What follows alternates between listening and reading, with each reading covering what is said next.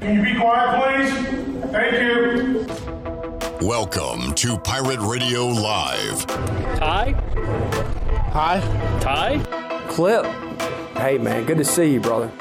He's a cool cat, man. I got a little taco meat on my chest. I grabbed a handful of lunch meat and shoved it down my teammate's throat. I'm a former long snapper. Booty, booty, booty, booty, booty everywhere. At the Burlington... I have no idea what the just happened. Did not flub at all. Send it in.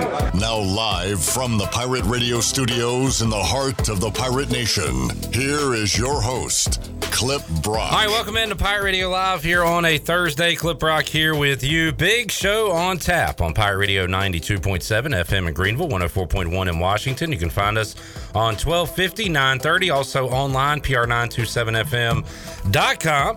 And you can watch the show on Facebook Live and on YouTube. Make sure you're subscribed to Pirate Radio TV on YouTube. Like us on Facebook and be a part of the family.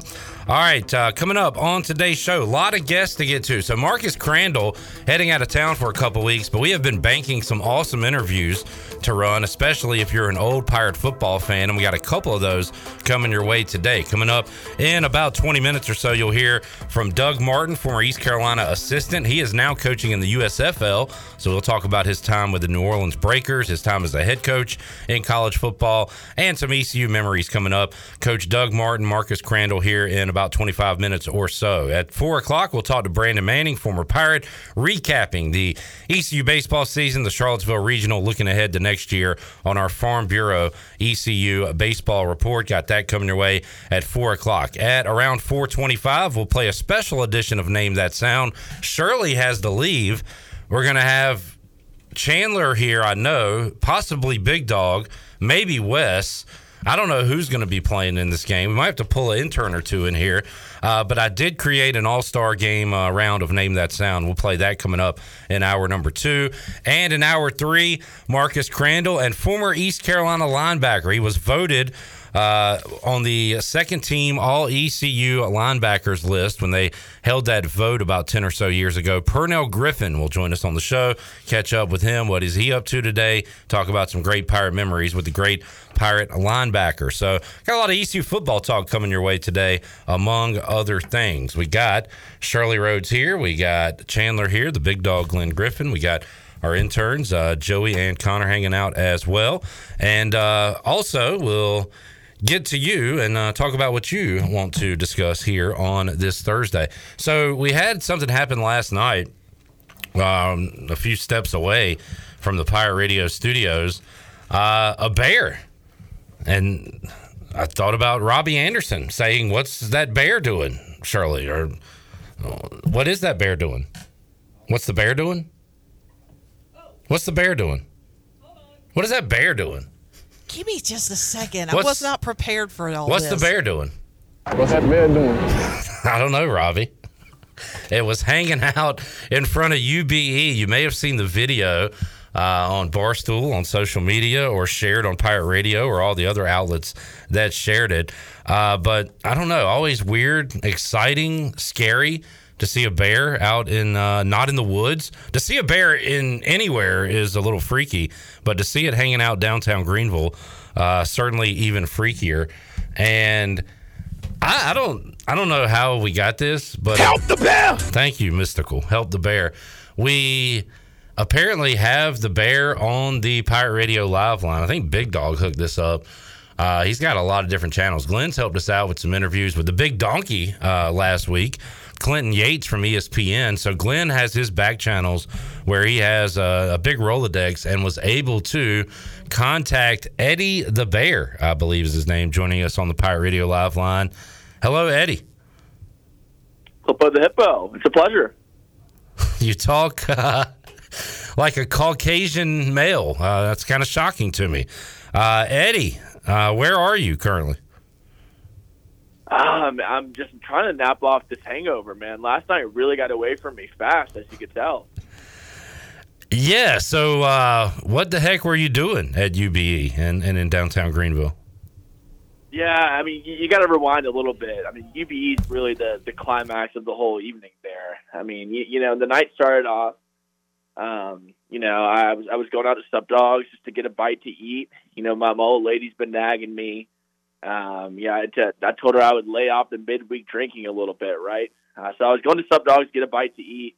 I like going to downtown Greenville because, us Bears, we love honey. I'm going to check out the honeys, you know what I'm saying? So I heard Sub Dogs was the spot for that. So, we go for a bite to eat. Next thing you know, I'm getting a drink or two. And then, the last thing I remember, it's 1 a.m. and I'm getting cut off by the bartender, right? I wake up this morning and all my buddies are sending me this video of me running around downtown Greenville at UBE. I don't have a shirt on. I don't have my shoes. You didn't have anything on. You were straight up bare naked out there. I straight up naked. I got nothing on. I don't remember how this happened, right? The last thing I remember is I'm at Sub Dogs getting cut off. I've had one too many Rumpelman shots. I lost my wallet. I lost my phone clip. I'm talking to you on my buddy's phone here. I don't know where any of my stuff is. I mean, it just got away from me. When you say your buddies, your old lady, are those also bears? Are they humans? Is it a mix of the two? Like, who do you roll with? All bears. Yeah, that's correct. Yeah, all bears. Strictly nature crew, yeah. So when you show up at a Sub Dogs, you saw the reaction to the video. People were shocked. People were scared. Like, how do you even hang out at public places like that? Well, it's nice. They don't really know how to. Between me and you, and we'll just keep this between me and you. I'm not even old enough to drink, but they don't really know how to ID a bear. So it does have its perks. But when you're running around like a drunk buffoon, it can be a little bit frightening. So, there's some give and take. There's some pros and cons there. But it's a little bit of an interesting interaction between me and the common folk in Greenville. That's for sure. Mike P wants to know: did you take an Uber home? Oh boy. Only the Lord knows that, right? Like I said, the last thing I remember is I'm at Sub Dogs getting cut off, and then I wake up and people are showing me this video of me. So I hope so, right? That'd be the responsible thing to do, but it seems like I wasn't being responsible last night. So I guess that casts a shadow of doubt on that. Yeah. So you a Pirate fan? Like, why are you here? In Eastern North Carolina, hanging out. Like I told you earlier, Clip. Us Bears love honey, and I like going downtown and scouting out the honeys. You're proud of that line, huh? Bringing that one back. Yeah. You asked the question. This is an interview, right? It is, and you've got your talking points, and you're sticking to them. What do you think of bear like Winnie the Pooh? Oh, you know what? Why did Winnie the Pooh have a shirt on but no bottoms? That always bothered me. Yeah, Winnie kind of let this freak flag fly. That's kind of not really my style. You saw kind of like the Rip It Commando going downtown. Yeah. But Winnie's kind of I think it's kind of like Squidward inspired that look for Winnie the Pooh, the shirt but no pants. Yeah. Squidward tentacles from SpongeBob. I think he kind of gave Winnie that idea. So you watch cartoons. How are you? Do you have electricity out there where you live? It depends. Sometimes I'll go on the grid and break into people's houses and get some electricity, but typically in my place, my residence, I do not. I don't know if I have any other questions for you. Anybody, Chandler, Big Dog, y'all have any questions for Eddie the Bear?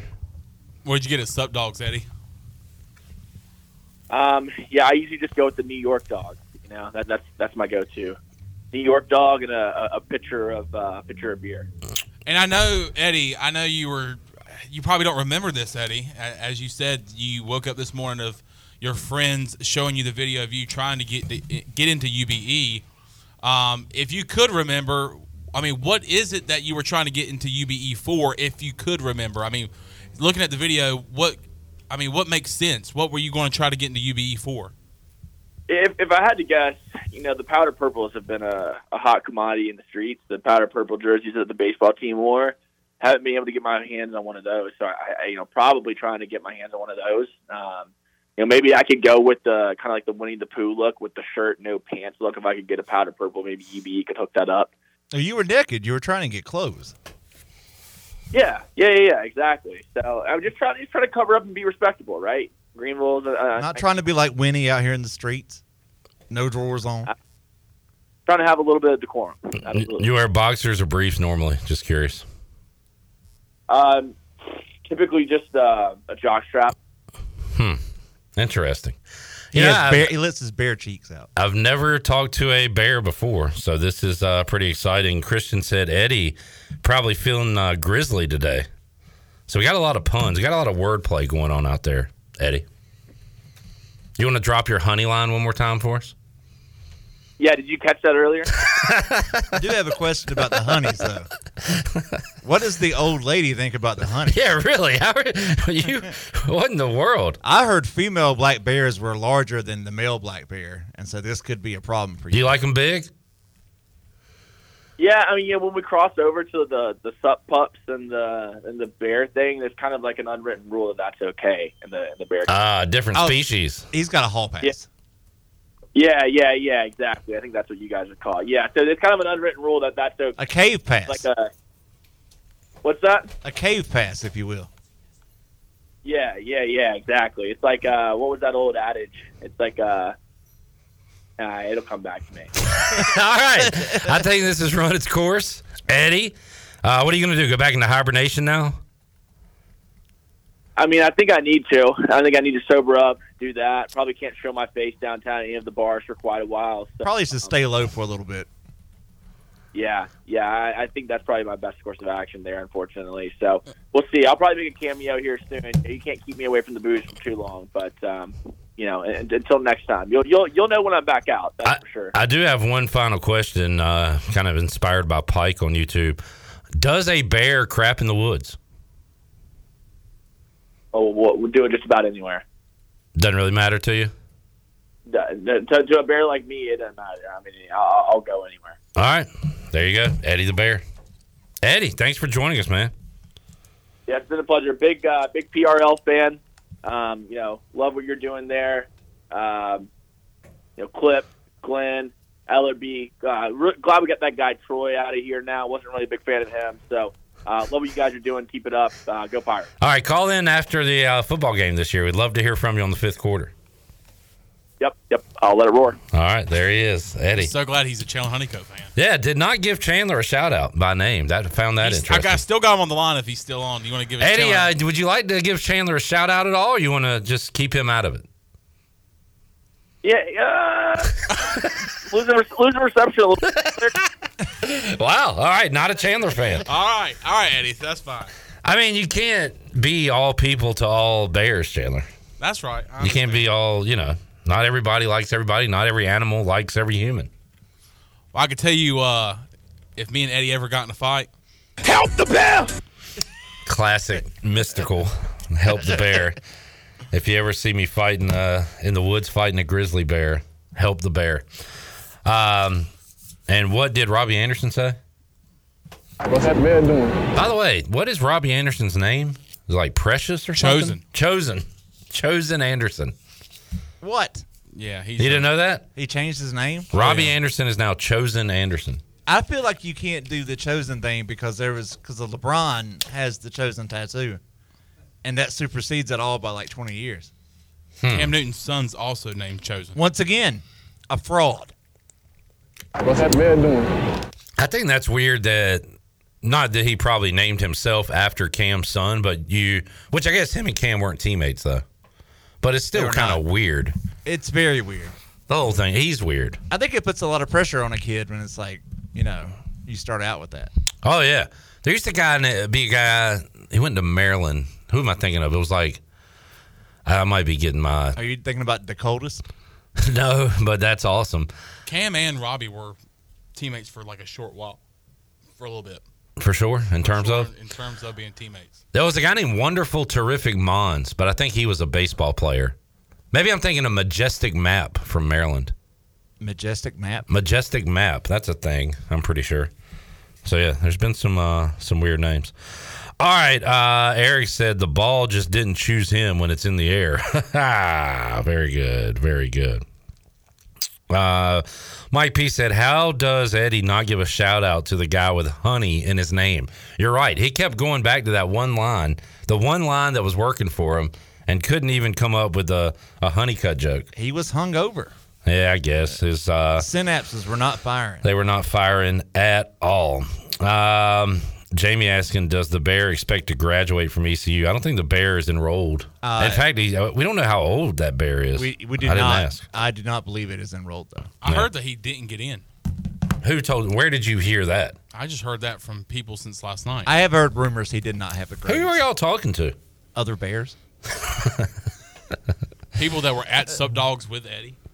All right. They got to know Eddie at Sup Dogs. We got to take a break. We got a lot of show to get to, including some, I don't know. We like to bring kind of everything to everyone. We just had a ridiculous interview with a fake Bear. We'll talk to a real coach, Doug Martin, coming up. Brandon Manning, former Pirate, will join us to talk some baseball. We got Name That Sound. ECU great Pernell Griffin and ECU Hall of Famer Marcus Crandell. So, little nonsense, little Pirate Legends, a lot coming up on today's edition of Pirate Radio Live.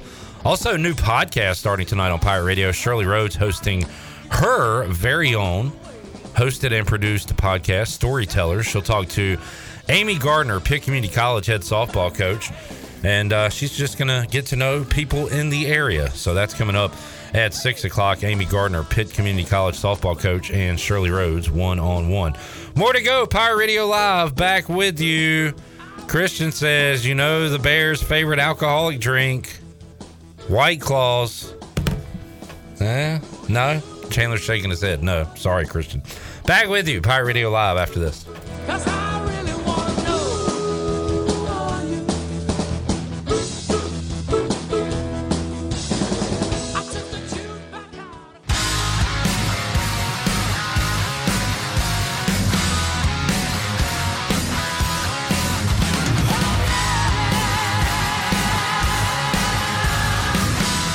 You're listening to Hour 1 of Pirate Radio Live. This hour is brought to you by Pirate Water. Get ready to party, pirates. Go to drinkpiratewater.com to find your new treasure. 21 and older only. Pirate Water. Why be yourself when you can be a pirate? Now, back to the show.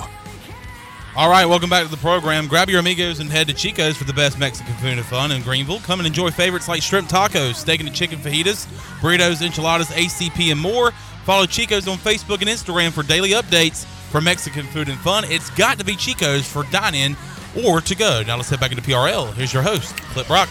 All right, John Moody, P1 listener, been around since day one, has turned into a TV schedule guy. He is on top of all the TV schedules. Saw him put in our Facebook feed that ECU Marshall has been set for a 4 p.m. kickoff on ESPNU. So we'll look to confirm that. But the first thing I thought of when I saw that is the absolute worst time for someone who does a pregame and postgame show, because that is an entire day kind of wiped out on a Saturday. As the older I get, the more I love the noon kickoffs. But 4 o'clock, that's a good time for the fans, right? Like that's get good tailgating time. The game might be a little hot when it kicks off and hopefully cools off by the end of it. But as a fan, I used to like a 3:30, 4 o'clock start. I like a night game as well. But now, the earlier the better for me, being selfish. But that's a good ESPNU, good draw for the Pirates. So thank you, John, for passing that along. All right, we've got a lot more to get to on today's show, but once again, Marcus Crandell, he's been doing a great job setting up some great interviews for us, and we've really enjoyed the conversations we've had so far, and we've got some more coming up. Coming up Friday, our chat with the great Carl Lester Crumpler coming up, who his son, Carl Lester Jr., played here, Algie Crumpler, of course, had a long NFL career, and Isaiah Crumpler, the latest Crumpler, the latest son of Carl Lester, will be going to Rutgers. He's at D.H. Conley right now, but we'll talk about Carl Lester's legacy here, football today, and relive some glory days, all that coming up Friday on the show. But we've recorded a lot of interviews that we want to air with you while Marcus is out of town these next couple of weeks, and we'll get to one of those right now with Coach Doug Martin, who was here as an assistant coach in the 90s, became a head coach in college football. He's currently in the USFL, and he and Marcus had some great stories to share. So let's hear that interview right now. Coach Doug Martin joining Marcus Crandell and I. Doug Martin, who joins us on the Pirate Radio Live line. And, Coach, we appreciate your time today. I appreciate being on. Thank you. All right, so where do you want to begin, Marcus? You want to go back to the good old days?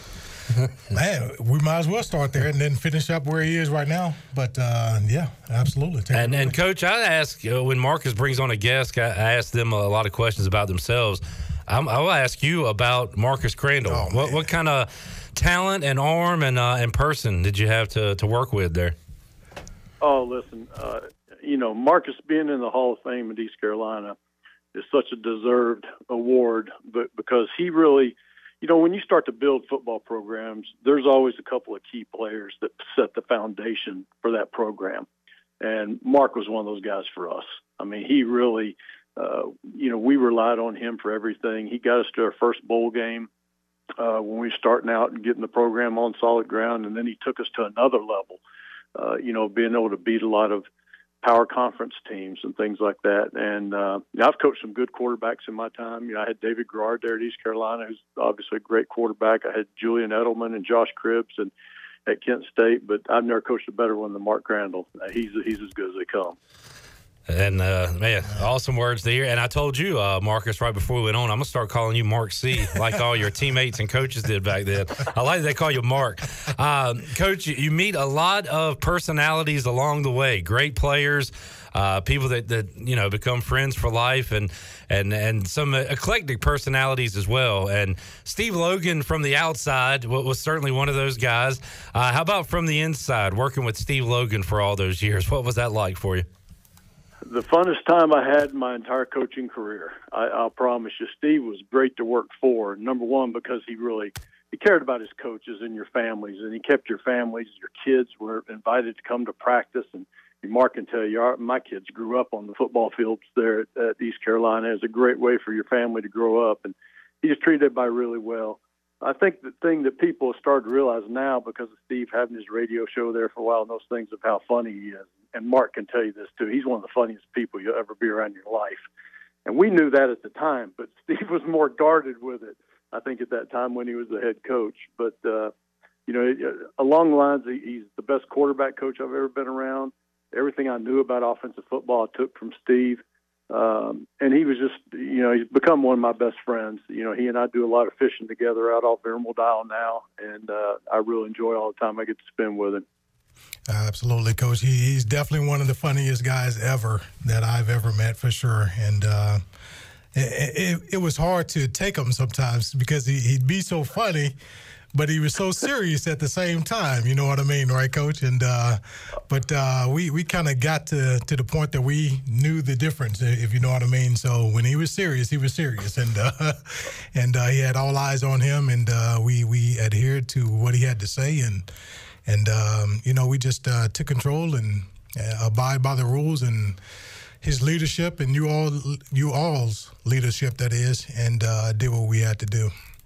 Yeah, Mark, you're right. I mean, Steve was great at building an atmosphere and a culture. And he built a culture, man. He was dead serious when he was on that football field. Absolutely. You know what that is. I mean, everything had to be precise. The route had to be precise. The quarterback's drop had to be precise. The call had to be precise. I mean, there was no deviating from that. But off the field, man, he was just a lot of fun to be around, and I think he treated the players well too. And I'm sure Mark would agree with that. He was always about the players, and he was a good guy to play for and work for. Absolutely, Coach. Now you mentioned about us taking the program to a different level. There's a process in every situation in regards to that, and you were part of the process of the revolving door of coaching positions, that is, in regards to Todd Berry was the offensive coordinator one year, and then you were waiting in the wings, so to speak, and then you had the opportunity to step up to become the offensive coordinator. Take us through that moment for us. Yeah, I got hired at East Carolina, Mark, because of a man named Bob Leahy, and Bob later ended up being our wide receiver coach there at East Carolina, but Bob was the guy that got Steve Logan started in coaching. And I happened to be working for Bob at East Tennessee State when Steve got the head coaching job at East Carolina. And, lo and behold, Steve ends up hiring me because of Bob. And, I really enjoyed working with Steve and Todd. Todd Berry is a really great football coach, too, that, went on to be a head coach and won the bowl game at Louisiana Monroe and did some great things as a head coach. And Todd and I were real close friends and still are today. So yeah, when he left, obviously I'd been in the program for a couple of years, and Steve, thought enough of me to move me up as the offensive coordinator, and that was really got my career started. And really appreciative of Steve. And I would have never left East Carolina. I'll tell you, it was the best job I ever had, and I knew it at the time. And I used to watch all these other coaches leave for other jobs. I say, God, these guys are nuts. I mean, you get to live down here on the coast, and and Pirate football is so important to all these people here. I mean, it was just the best job ever.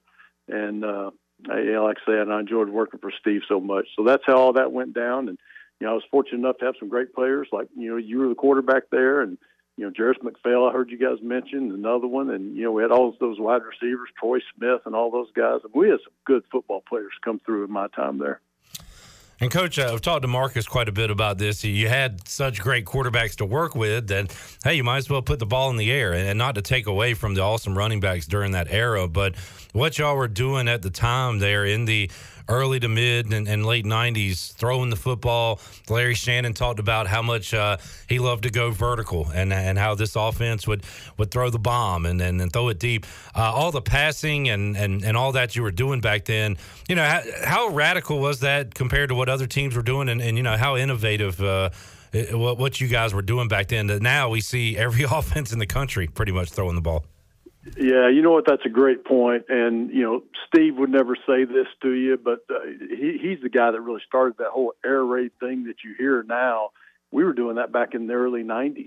And, Steve was doing that in 91 when he was the coordinator at East Carolina and had Jeff Blake as the quarterback. And so, yeah, it was ahead of its time. It really was. We were a lot of five-man protections, which was really rare back then, but our running back would get out on our free release, and we did a lot of empty sets, and we did a lot of things that, people just weren't doing at that time. And it was a lot of fun because it was like an open laboratory. There was nothing that you could bring in to Coach Logan or to our staff, and they'd say, we don't want to try that. I mean, we would take everything out on the practice field and try it and see what it looked like and see how it worked and those type of things. And I think that's why we were able to succeed, is because we were always trying to move forward. We were always trying to push the ball into a different direction. And we were ahead for quite a while there. Marcus, I was thinking back to old Redskins highlights, and Joe Gibbs had two tight ends in protection, a fullback. And how about you with a five-man protection, Marcus? You got a lot of receivers, a lot of targets to throw to, but maybe a guy rushing at you too. So what was it like to play in those offenses? It was different in Clip because, again, you take note of – I was a guy that came from an option system in high school, all throughout high school, and we had three backs in the backfield. Yeah. And so triple option and all those dive options, and it was just totally different. And those guys did a tremendous job of bringing me in, coaching me up, and getting me to see what they wanted me to see out there on the field. And then it happened so fast, they were just able to calm my nerves down and all those things as I saw it and processed it. But they took it step by step and got me to the point to where, man, we just wanted people to blitz us, right? And so when they blitzed us, we want to make sure that we took advantage of it. Marcus Crandell and Coach Doug Martin joining us today here on Pirate Radio Live. And, Coach, we'll go back to some ECU memories, but let's go further in your career. You become and I want to ask you about Edelman and Cribbs. You brought up those names. Did you know at the time when you're coaching QBs that one would have one of the greatest catches in Super Bowl history and the other would be one of the most electric return man in NFL history? I mean, you had some pretty good football players there, not just quarterbacks, right? Yeah, I really did. I had Josh first, and Josh was an incredible athlete. I mean, incredible athlete, big. Really, people don't realize how big he really was, too. But, Josh was 215, 220 pounds, and, I mean, he had a lot of strength to him and really could run. When I came in, he was really struggling throwing the ball. We kind of did the same thing we did with Marcus. I mean, we started the scat protections and releasing everybody, and we kind of taught him how to handle that, and he actually broke the MAC record for completion percentage my first year there as coordinator. And so we got off to a great start. I thought that Marcus could go to the Canadian, or that Josh could go to the Canadian League and be a tremendous quarterback. He just had in his mind he wanted to be in the NFL, so he was going to go as a free agent and see if he could make it, and he did. And to his credit, man, he had a great career. Julian was a little bit different. Julian, we were the only school to offer Julian Edelman a scholarship, and he was coming out of junior college at the time. Us and Boise State, I think we're only 2 schools recruiting him. They wanted him to stay in junior college for another year. It's the only reason we got him.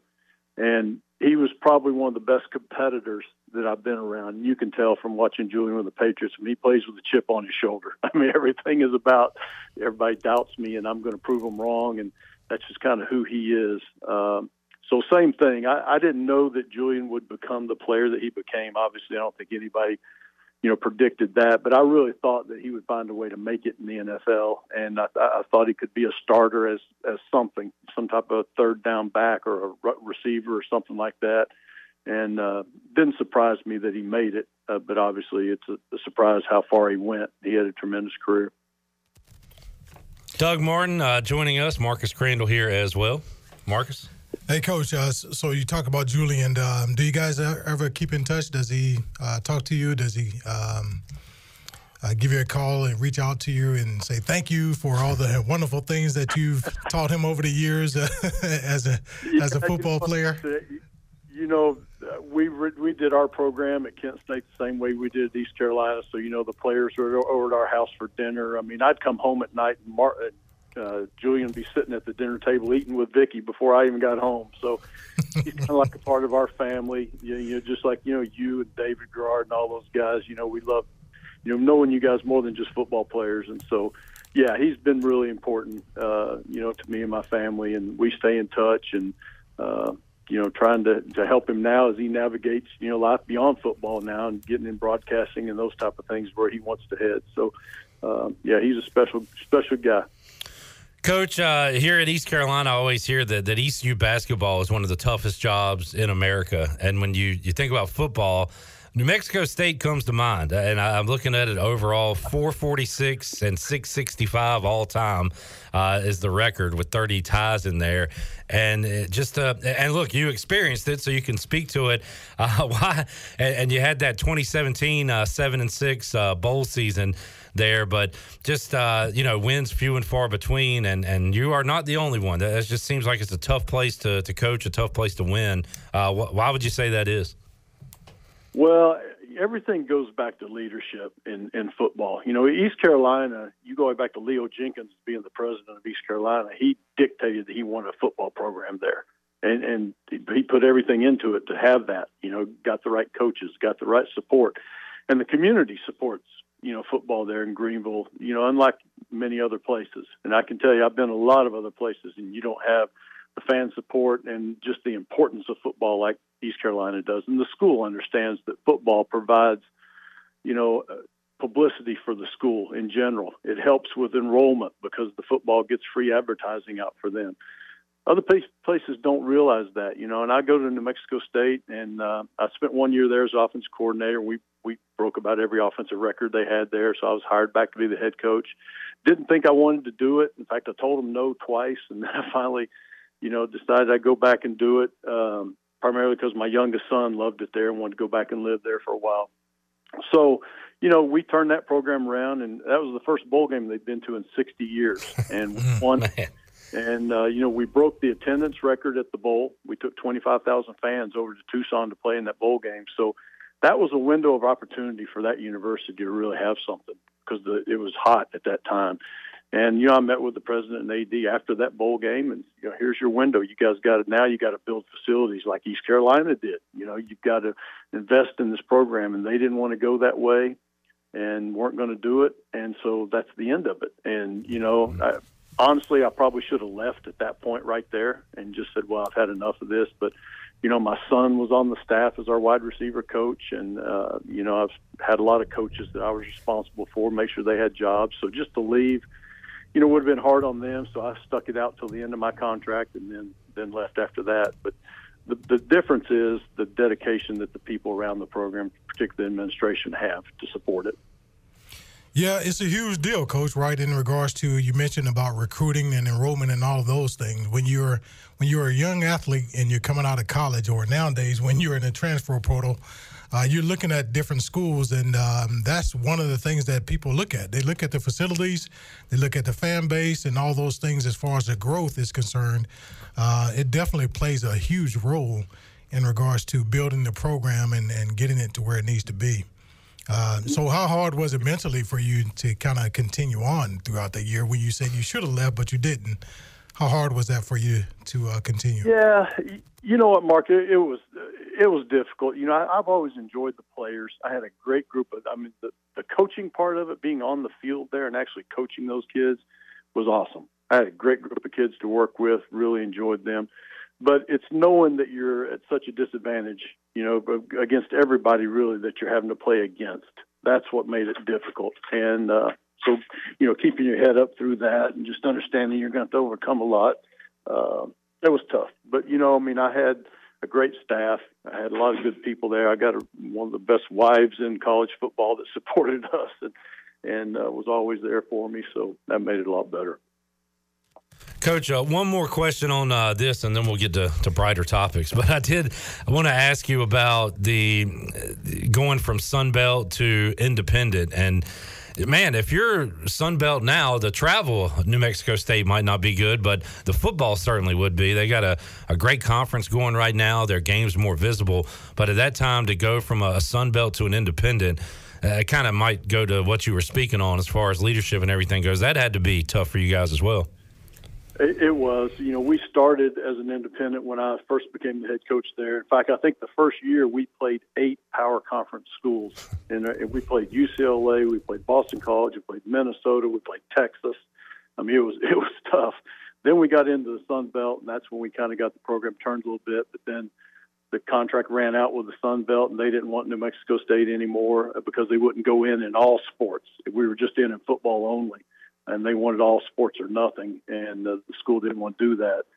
So, yeah, then we went independent again, and there's really no path for you to be an independent in today's game. Very few programs can survive that because you need bowl tie-ins, you need money, you need a conference affiliation to have a footprint so you can recruit geographically in certain areas. So it's difficult as an independent. Absolutely, Coach. We experienced that somewhat here at ECU, but we were actually tied to an alliance with the Liberty Bowl Conference or Alliance, I should say. Now, Coach, you mentioned kids in regards to transitioning from the college level coaching kids. Now you're at the professional level coaching adults, and talk to us about that transition, what it's been like, and then you have a new league, right? So you're looking at something that you've done before, as far as building. Take us through that process and how did it come to fruition, and go from there. Yeah, well, Mark, I was the offense coordinator at Boston College, and our athletic director was a man named Gene DiFlippo. Well, Gene's son, John DiFlippo, was a longtime NFL coordinator and coach, and John and I got to be really good friends while I was there. And so lo and behold, John, he gets this head coaching job with the New Orleans Breakers here in the USFL, and calls me and, hey, I want you to come be my coordinator and help me with this thing. And I thought about it a little bit, and I thought, there's no transfer portal, there's no NIL, there's no recruiting. That might be a pretty good gig, right? All right. So yeah, I decided to do it, and it's been great, honestly. The USFL just starting out, so we're not located in New Orleans right now. We're actually in Birmingham because there's 4 hubs for the 8 teams in the USFL right now. Birmingham is one of the hubs for us and the Birmingham team. So that's been a little bit different, but, coaching these players, these guys are hungry because they all either want to get back to the NFL or they're trying to get to the NFL. So there's a lot of motivation for these guys. They want to be coached. They want to win. They want to get better. And it's a more mature group, obviously.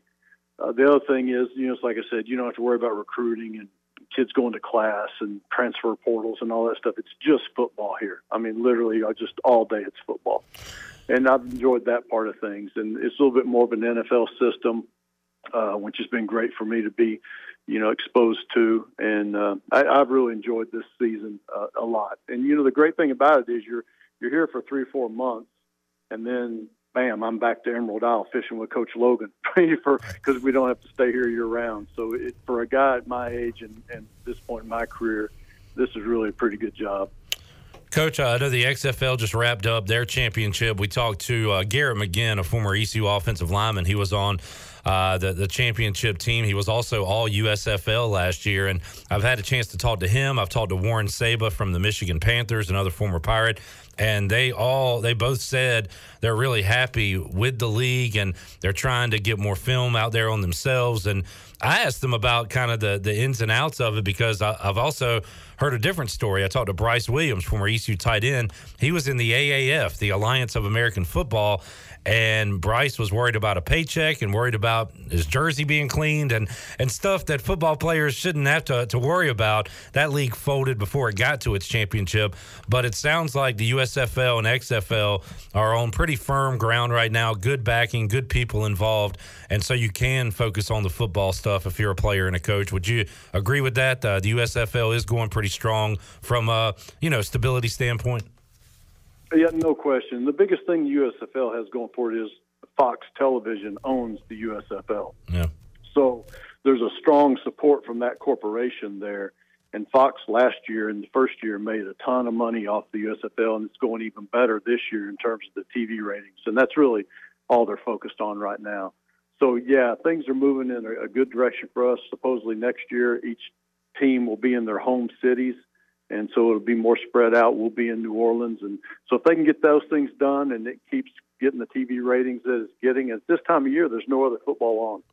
So, that's one of the big advantages for it. And I think it is a great league to give guys a second chance, another chance. And I think it's developing into a pretty good professional league.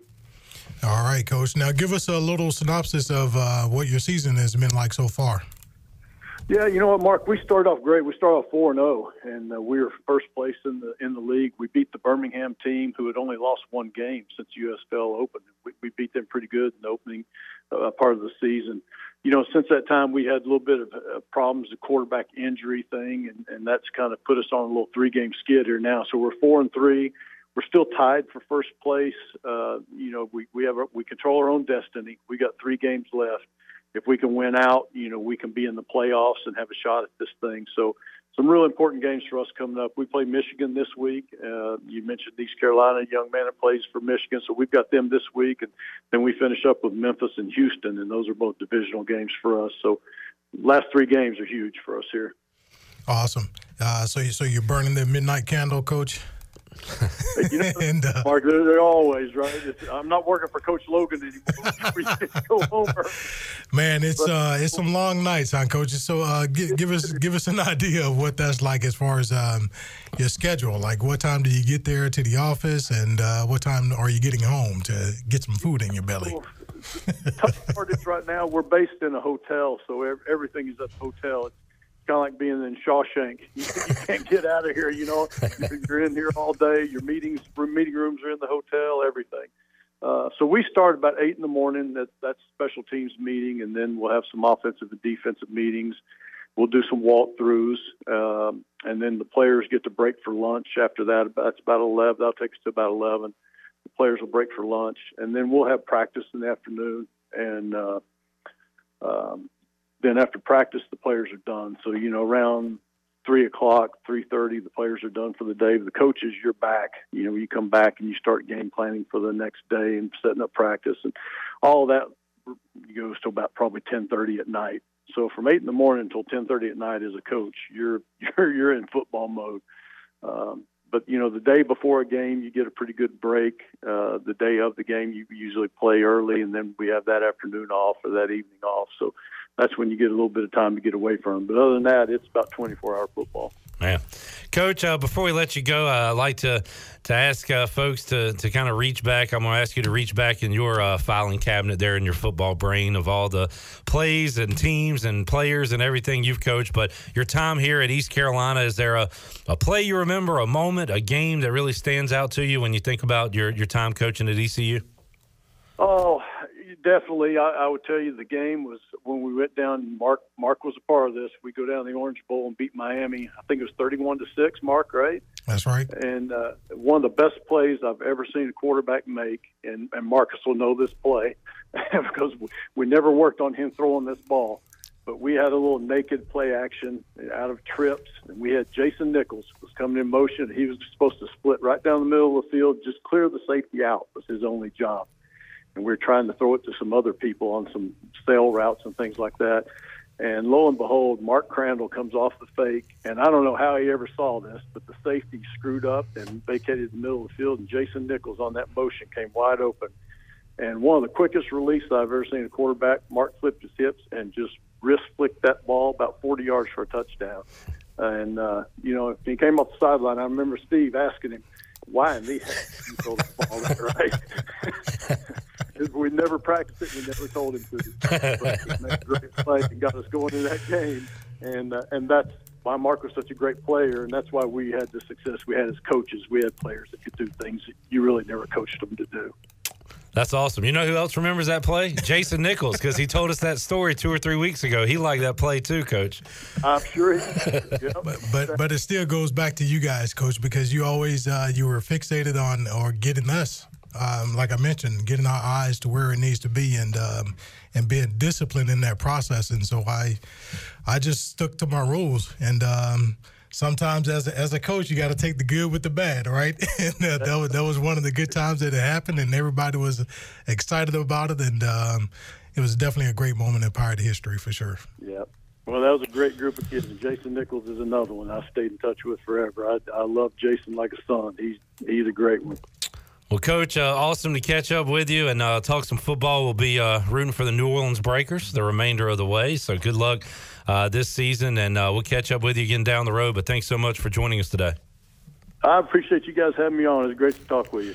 Thanks, Coach. I'll talk to you soon. All right, Mark. See you, buddy. Doug Martin and Marcus Crandell. Great interview. We recorded that with Coach Martin last week. Wanted to air that to you here on Pirate Radio Live, and we'll do more of the same coming up in hour 3 of today's show. East Carolina great Pernell Griffin. He sat down in the Pirate Radio studios with us a week or so ago. We'll have that interview coming up for you at 5 o'clock. We'll take a timeout, wrap up hour number 1. Coming up hour 2, we'll talk Pirate baseball with Brandon Manning on the Farm Bureau ECU baseball recap. And we'll play a little all-star edition of Name That Sound. I created a game for Chandler and Wes. Wes is not here, so we'll figure something out. Wes is scheduled to be here around 4:15 is what I've been told. All right. So that is the update for now, but that can change easily. All right. We'll see what happens with that. More to go at Pirate Radio Live. We'll take a look at the Buccaneer Music Hall scoreboard when we return after this.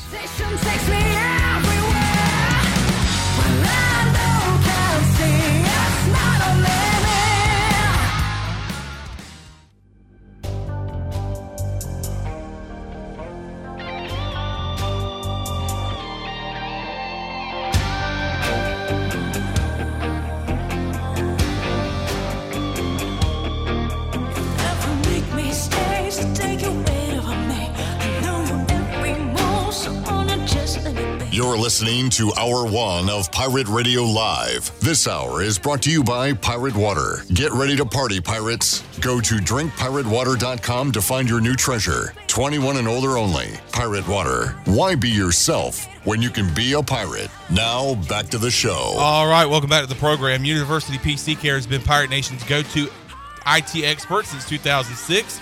University PC Care are the local tech support experts for any business needs. Let University PC Care take care of it so you can take care of business. Visit universitypccare.com to learn more today. Now let's head back into PRL. Here's your host, Clip Brock. Let's take a look at the Buccaneer Music Hall scoreboard presented by Dubbuck.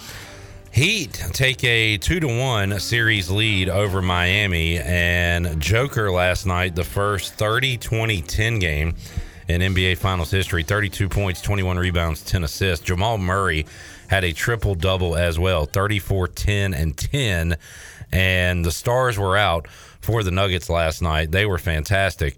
And they take a 2-1 series lead, Big Dog. You did say that the Heat took a 2-1 series lead. I did. The Nuggets took a 2-1 series lead with a 109-94 win. Did you say that Jamal Murray also had a triple-double? I did say that. Yeah. So, and he got it at the very last second. I saw somebody cashed in. They put down $100 for a Jamal Murray triple-double. He got the rebound that he needed for the triple-double, and that guy cashed in $4,000. You remember Ricky Davis, Glenn? Yes. Remember he like famous self rebound? Didn't he shoot it like on his own end so he could grab a rebound to get a triple double? And I believe that was waved off. Right. Yeah. Because it became a thing. I remember it happening with several players after that. And then the league was like, "Nah, we're not doing self rebounds here to get triple dubs." So Denver up 2-1 in that series. Before you got anything before we move on from that? I was just going to say I'm enjoying my trips up to Virginia before hopefully I won't have to do that anymore. Yeah. But I drove up there before sports trivia. I left here to go straight to Virginia to place -4 on the Nuggets. Mm-hmm. So good win. After losing my money quickly on college baseball over the weekend, I was able to bounce back last night. Good to hear. Good to hear, Chandler. Game 4 coming up on a Friday night. You've got Stanley Cup final action tonight. Vegas leading that series 2-0 over the Panthers. They'll play at 8 o'clock on TNT.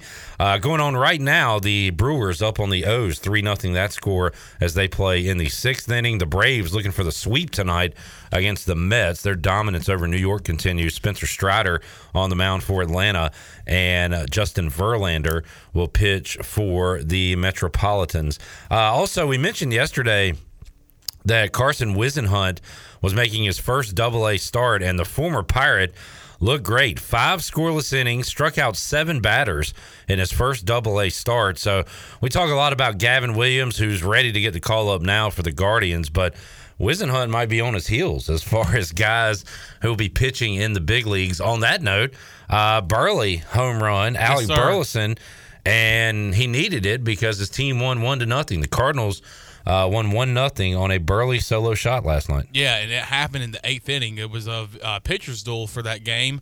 It seemed like the first team that was either going to get a run or score a home run or hit a home run was going to win that game, and it was the Cardinals. Who was it for the Cardinals? Former Pirate Alec Burleson knocking in a home run in the 8th to lift the Cardinals 1-0. Boy, when you said score a home run, it really made me cringe. I know, was like, and I corrected myself. You did. I appreciate that. Because it made me cringe, and I had to literally correct myself quickly. It was gross. Or I would have went the rest of the day like having to vomit. One of the grossest things I may have heard in a long time. But thank you for correcting that. But I corrected myself. Yes, you did. Those scores on the Buccaneer Music Hall scoreboard presented by Dubuck. Chan's a fan of the Buccaneer Music Hall. What do you got going on this weekend? Some live music? Live music every weekend. They've got something going on every single night. I know they had line dancing instructions last night on Wednesday. So if you go out to AJ's and enjoy sports trivia, you can go there to the Buck afterwards and learn some line dances. On Tuesday night, they have DJ Captain Morgan with karaoke, and all weekend long, starting the 9th, they'll have live music on the big stage. So go out to the Buccaneer Music Hall and enjoy it this weekend. We should hit up line dancing one Wednesday after sports trivia, Chandler. Sure, why not? I know a few. The Cupid Shuffle, Electric Slide, but there's like a lot of country music. Boot, Scoot, and Boogie. Let's do that one. Is that one? Oh yeah. All right. I think they could throw any song up there and you have a line dance for it. All right. Yeah, we'll get that done. Let's take a break, come back. When we return, Hour 2, Pirate Radio Live, we'll talk to Brandon Manning, talk some Pirate Baseball. We'll play Name That Sound. Also, Marcus Crandell, Pernell Griffin coming up Hour 3 of today's show. A lot more to go on Pirate Radio Live. Back with you after this.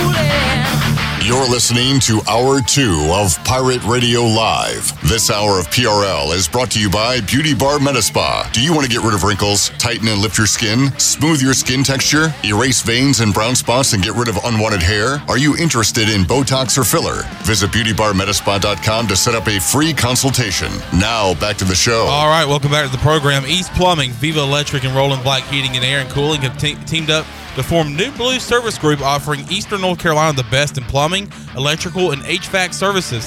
Same great local team, same great local service, just a new name. For plumbing, electrical, and HVAC services, go to callnewblue.com. That's callnewblue.com. New Blue Service Group, where we are redefining service excellence. Now let's head back into PRL. Here's your host, Clip Brock. Back with you, Pirate Radio Live. Man, I wish we were gearing up for some Pirate baseball on Friday. Remember how much fun the Super was last year on that Friday, watching ECU beat Texas? Do I? Do you? The watch-along was fun. And knowing that we were going up 1-0 on the Longhorns, and then being up 7-2 in the seventh the next day. Oh, man. And then people wondering why I was upset after the game, because I knew that was the chance we had to go to Omaha. We didn't want to face those guys in 3 games. Not that lineup, and it paid. Well, didn't mean to bring up all these bad memories. But sorry, I get it's not your fault. It's my fault. Irritated. Super Regionals begin on Friday. Are you interested at all? Yeah, I mean, I think with a lot of these lower seeds in there, with a lot of upsets over the weekend, I'm interested in seeing what Indiana State can do on the road. It's weird to say on the road at TCU. Yeah. Because they're supposed to be hosting a Super Regional, but they're not. I'm interested in Southern Miss, Tennessee, and Hattiesburg. That's going to be a wild environment. That's going to be fun. So, we have a little breaking news. All right. ECU's home opener. We have a kickoff time. Oh boy. 4:00. What's that, Chandler? He's pulled a Chandler. Oh, we've already done it. I'm sorry. No, that's fine. I'm sorry. Do not feel bad. I do it all the time. I know exactly where your head is right now.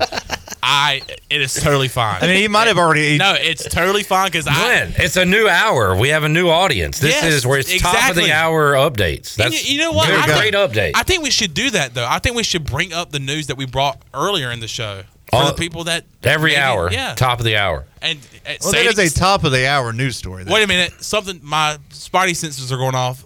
3 new people just tuned into our show. Tell them what's the news. What's the news? ECU's home opener versus Marshall. We'll have a kickoff at 4 p.m. on ESPNU. On the U. Those 3 new people that just tuned in are now informed. And our pregame tailgate will start at noon. Easy. Simple as that. So the first 4 weeks of the season, Pirates at Michigan, noon on Peacock. ECU at home against Marshall, 4 o'clock, ESPNU. ECU at App State, 3:30. I thought it was 3:30. 3:30. 6. I'm not sure. No, 3:30 on the Plus. ECU at home against that team is at 6. I love that team. And who is that team? That team. They are them. We all know who it is. Are you going to say it or do you want me to say it? I'm going to let you say it because you have the answer, right? Now? I've got it. I was just going to give you the opportunity to I think I'm going to let you have it. You want me to take this one? Yeah, go for it. All right. I can say it right now, but it looks like you have the answer. Gardner-Webb is that team that East Carolina will face week 4, and that will be 6 o'clock on ESPN+. Yep. Thank you for letting me have that one. I wanted you to have the spotlight. You're a good team player, team guy. All right, speaking of team guys.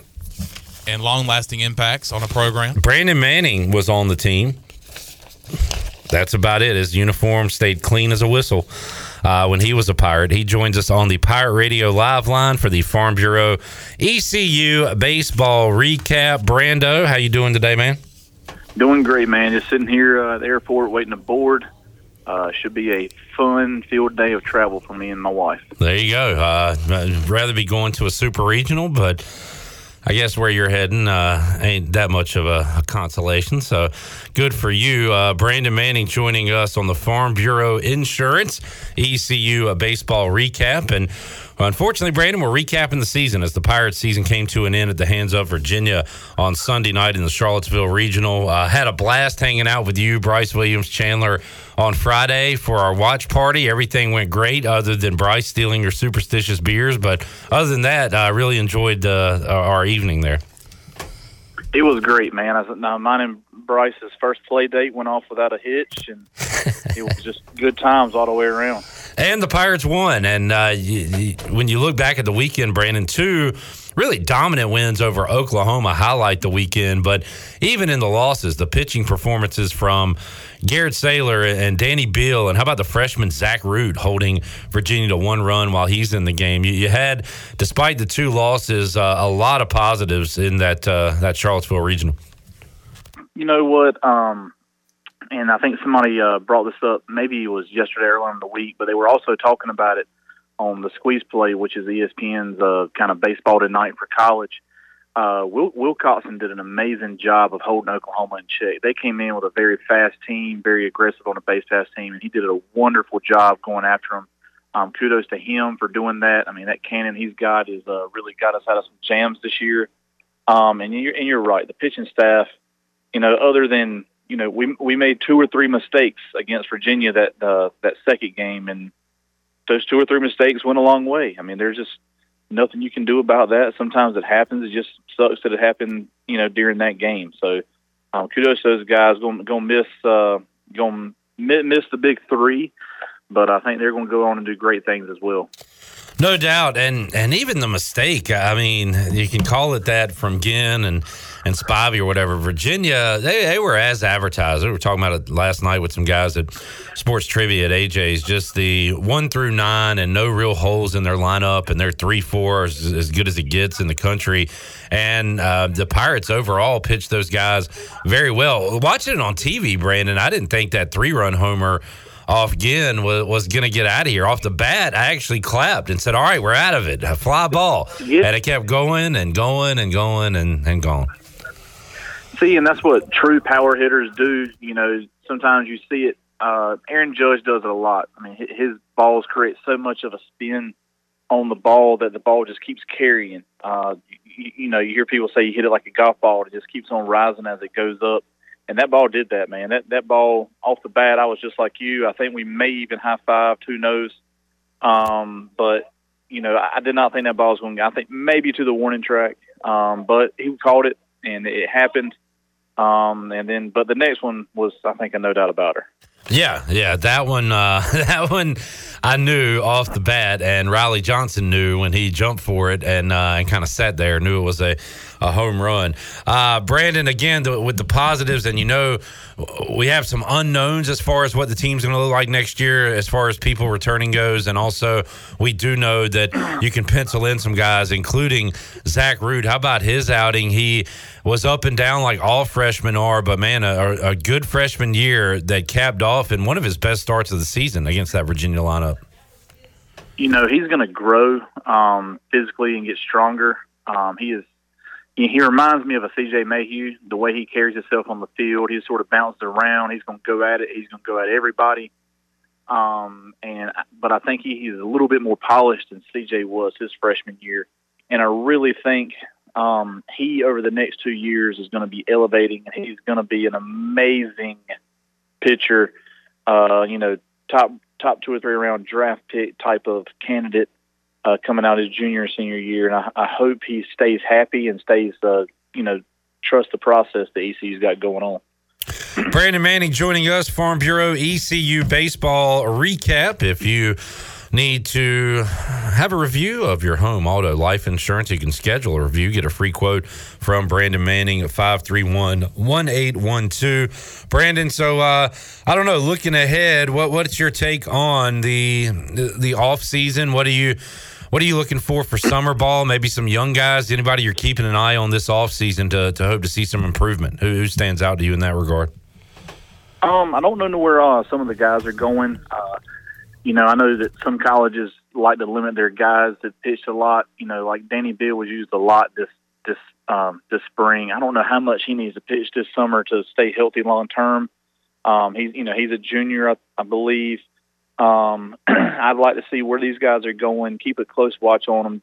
Again, I'd like to see where he's going because he's got a very, very high ceiling. When you think about it, we got to get some guys in shortstop wise and middle infield wise. Start needs to take a few days off, get healthy. Wilcoxon needs a break after 6 ice baths. Yeah.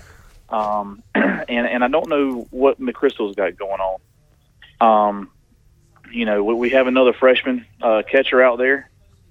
Is that too many horses in the stable? Who knows? Right. I haven't heard any substantial rumors that sound like there's any traction to it. But in my opinion, it's hard to keep kids satisfied these days when you got a 4 to 5 year window to show everybody what you've got. It's hard for to put a kid who's a dang on good player that he can go start at another D1 school somewhere and say, hey, wait 3 years. I mean, this isn't Alabama football. This is, we're talking about college baseball. So it'd be interesting to see what happens, but I got faith in Cliff to keep him happy. He did a very good job keeping McChrystal last year, because that was one person last year that we really looked at that maybe was a little homesick maybe or something like that after his freshman year, and he came back, did a great job, and he was healthy. But getting Star healthy, getting him maybe being a little more vocal out there, I think that's about his only thing right now. His leadership is all performance-driven, not really, hey, guys, listen to me right now. Let's get the ball rolling a little bit. So little things like that, and I think Cliff will do a good job with it. Yeah, and Brandon, you look at it, there's like 15 to 20 guys coming in as far as incoming players to this team. So you've already got some subtractions to the roster. You mentioned the big three with Spivey, Saylor, Hoover leaving. You'll have maybe one or two drafted, and then you'll have some transfers. So every coach goes through this, but it could be a pretty dramatic offseason when it comes to roster configuration for Cliff Godwin, just because of how the numbers are going to work out. Well, Moylan will probably get some draft looks. I hope he looks at the bigger picture. He really didn't get hardcore going until about middle way of the season. And I think he could come back and do a better job of starting out strong. He's at a position to where you got to hit a lot of home runs, and I think he ended around 14 or 15, somewhere in that range. There's no sense in him not having 20 bombs, and he could be that guy. He's got that much talent, that much ability.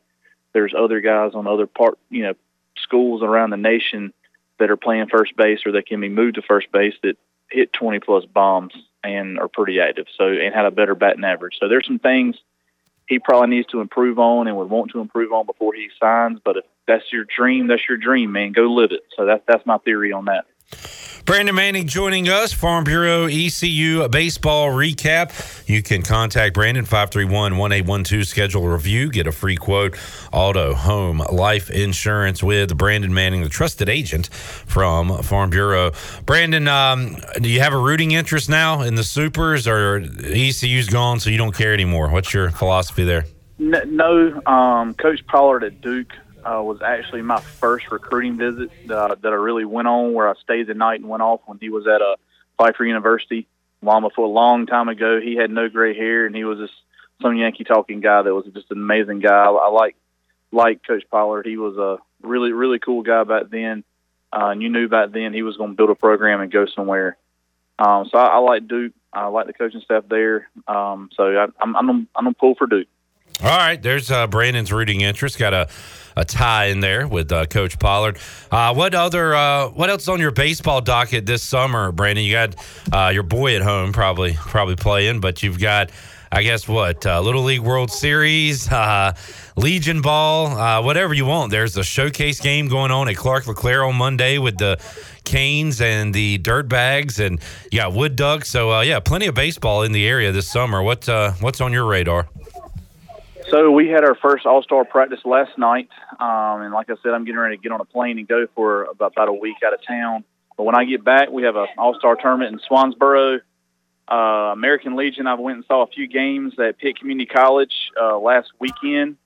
Great Coach Meadows doing a good job with those guys. He had some powder blue uniforms, which was new.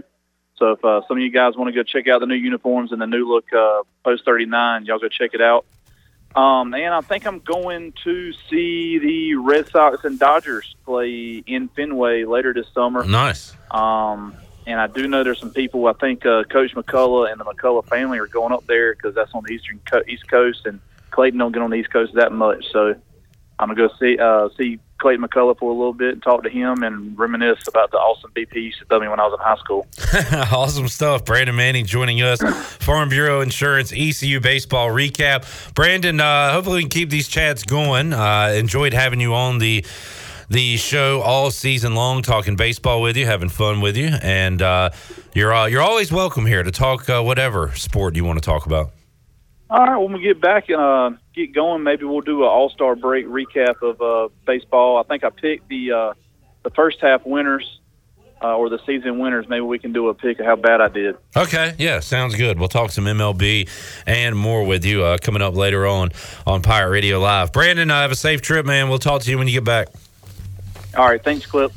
Brandon Manning, former Pirate, joining us on the Pirate Radio Live line, our Farm Bureau Insurance ECU baseball recap. And we'll have Brandon on later on in June, talk more baseball, both college and pro. And we'll keep up with, MLB draft, transfer portal. What's the roster going to look like for next season? That'll be an ongoing discussion throughout this summer. We'll also keep you up to date on summer ball with the Pirates playing in woodbat leagues across the East Coast.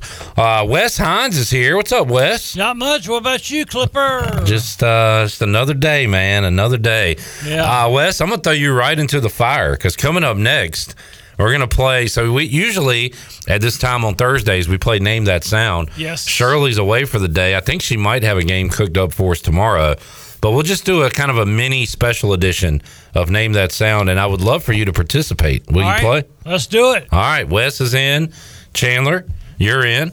And we'll play that. I came up with some sounds earlier this afternoon. We'll do that. And we got a big hour 3 on tap with Marcus Crandell and Pernell Griffin. Got that on the way as well. It's all ahead on Pirate Radio Live. We'll take a break, come back, have more for you after these words.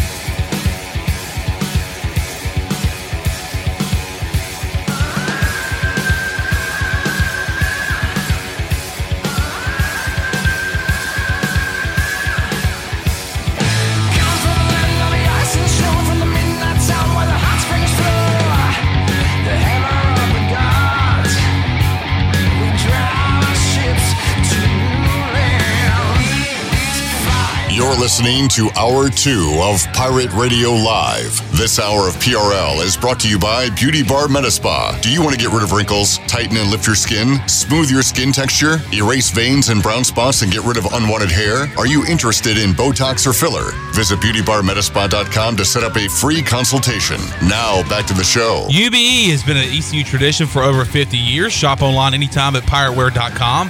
UBE has the biggest and best selection of ECU sportswear and accessories for Pirates of all ages. Every day is game day at UBE. Now let's head back into PRL. Here's your host, Flip Brock. Back with you, Pirate Radio Live here on a Thursday. We've got the Cran-Man, Marcus Crandell, ECU Hall of Famer, and Pernell Griffin coming up in hour number 3. I was a big Pernell Griffin fan back in the day.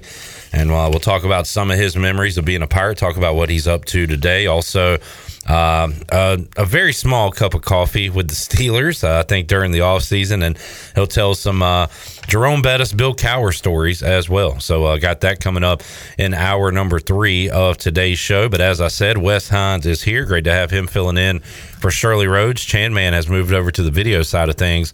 That is his normal seat where he loses every Thursday in Name That Sound. And this one does not count on the record, Chandler. This is an exhibition game. So, Wes, will this be your first time ever playing? Officially, yes. What does that mean?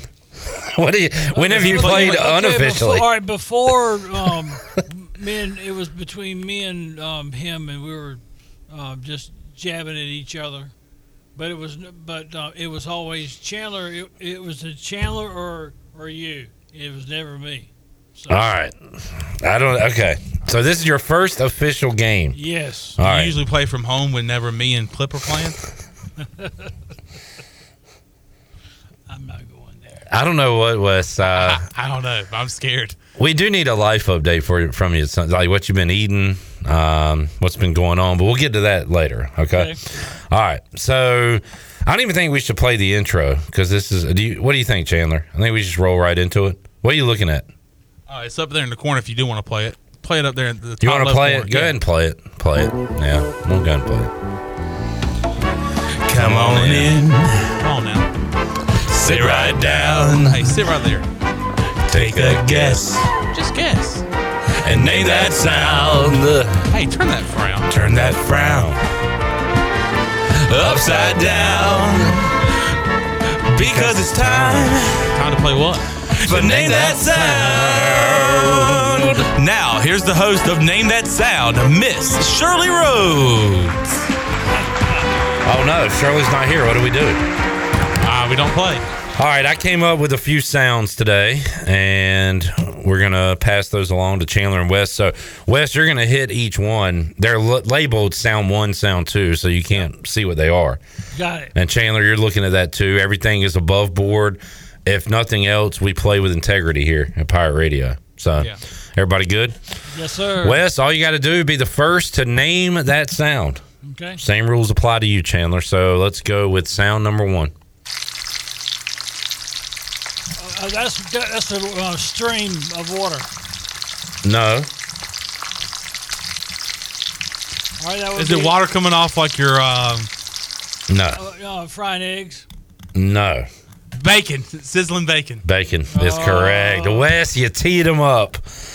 Don't worry, Wes. I do it all the time for clip. You almost had it, and sometimes almost having it is a detriment because it allowed your opponent to get the answer. Yeah. All right, Okay. so Chandler goes up 1-0 with the sizzling bacon. All right, sound number 2. Because I'm good enough, I'm smart enough. That's Michael Jordan. Doggone it, people like me. That is Michael Jordan from Saturday Night Live years and years ago. Monologue. Don't ever watch it, so. All right, don't ever watch it. Wes, you are down 2-0. You need this one, okay? All right. Just stay in the game. Here we go, sound number 3. Now you gonna die! Yeah, that's what I told him. Okay, that's Johnny Cash. Johnny Cash, what song, Wes? A boy named Sue. That is correct. Wes Hines on the board. Do you not know that one, Chandler? I had a feeling that it was an old-timey country music singer. If I was going to throw out some guesses, Johnny Cash would have been one of them. I definitely would not have gotten Boy Named Sue. Wes Hines on the board, 2-1. Well done, Wes. Yes, sir. Great song. One of my all-time favorites. Great story. All right, we go to sound number 4. John Cena. Chandler. The brain is firing for Chandler Honeycutt. Wes, obviously you knew that one, right? I did. Just couldn't get it out quick enough. That's right. Well, let's see if your brain fires off a little quicker on sound number 5. Play the flute, the cop, play the hop, the place, play the bass, and they sound and sharp. Oh, wow. Play it again. This sounds familiar. Play the flute, the cop, play the hop, the place, play the bass, and they sound and sharp. Shaggy? No. You got any guesses, Wes? I'm going to say the Keebler Man. The Keebler Man is incorrect. You talking about the elf? The Keebler elf. Play it one more time. Play the flute, the cop, play the hop, the place, play the bass, and they sound and sharp. My goodness. Maybe, What is this? The Disney zippity doo dah zippity day guy? it is from a movie. It is from a Disney movie. Oh, this is Little Mermaid. Under the Sea. Under the Sea. Come on, Wes. Under the Sea. You know that one, right? No. What? You never seen Little Mermaid? I've watched it in pieces. I haven't watched it. Never the whole thing. Yeah. Never in one sitting. I fall asleep. All right, 5. Wow. I mean, my daughter has the jab me. Daddy, will you please finish watching this with me? And you're like, no. You're like, absolutely not. I hate Ursula. All right, Wes, you trail 4-1. Could not get Little Mermaid. Sebastian singing Under the Sea.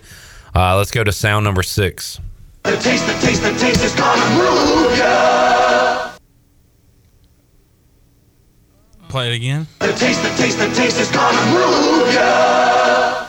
So this is All right, this has got to be a soft drink. The taste is gonna move ya. Yahoo? I believe you mean Yoo-hoo, Yoo-hoo, and that is incorrect. Okay. Yeah. The taste is gonna move. And just to get your brains going, it is not a drink. Daggone, man. This is the taste is gonna move ya. Chandler, this is probably before your time. I don't know when they stopped marketing this way. Is this a candy bar? It is a type of gum. The taste is gonna move ya. That would have to be juicy fruit. Boom. Juicy fruit is gonna move you. A little before your time there, Chandler. You ever had a stick of juicy fruit? I have. All right. You recommend it to the people out there? I guess if they still sell them. I think they do. All right, the question is, do they still sell Big Red? That is the question. Yes. We were all wondering. And the answer is, you're going yes? Yes. All right. I'm going to go yes. Okay. Wes, you ever had Big League Chew? Yes, I am. All right, cool. We are in a 4-2 ball game. Chandler leading Wes 4-2, but Wes just got one. You get this one. Could be a 1-point game. What is sound number 7, Wes? Woodpecker. That it is. Daggone, son. That is a woodpecker. But it's not Woody Woodpecker. It is not. All right, Chandler up 5-2, getting the woodpecker correct. Let's go to sound number 8. Train. Yeah. Railroad crossing. It was, yeah. I was going to ask you to be more specific than train, but railroad crossing is correct. I've got one right there at my house. It's annoying. Chandler up 6-2. This one's a little tough to hear. I'll tell you what's being said. Chandler, Wes, sound 9.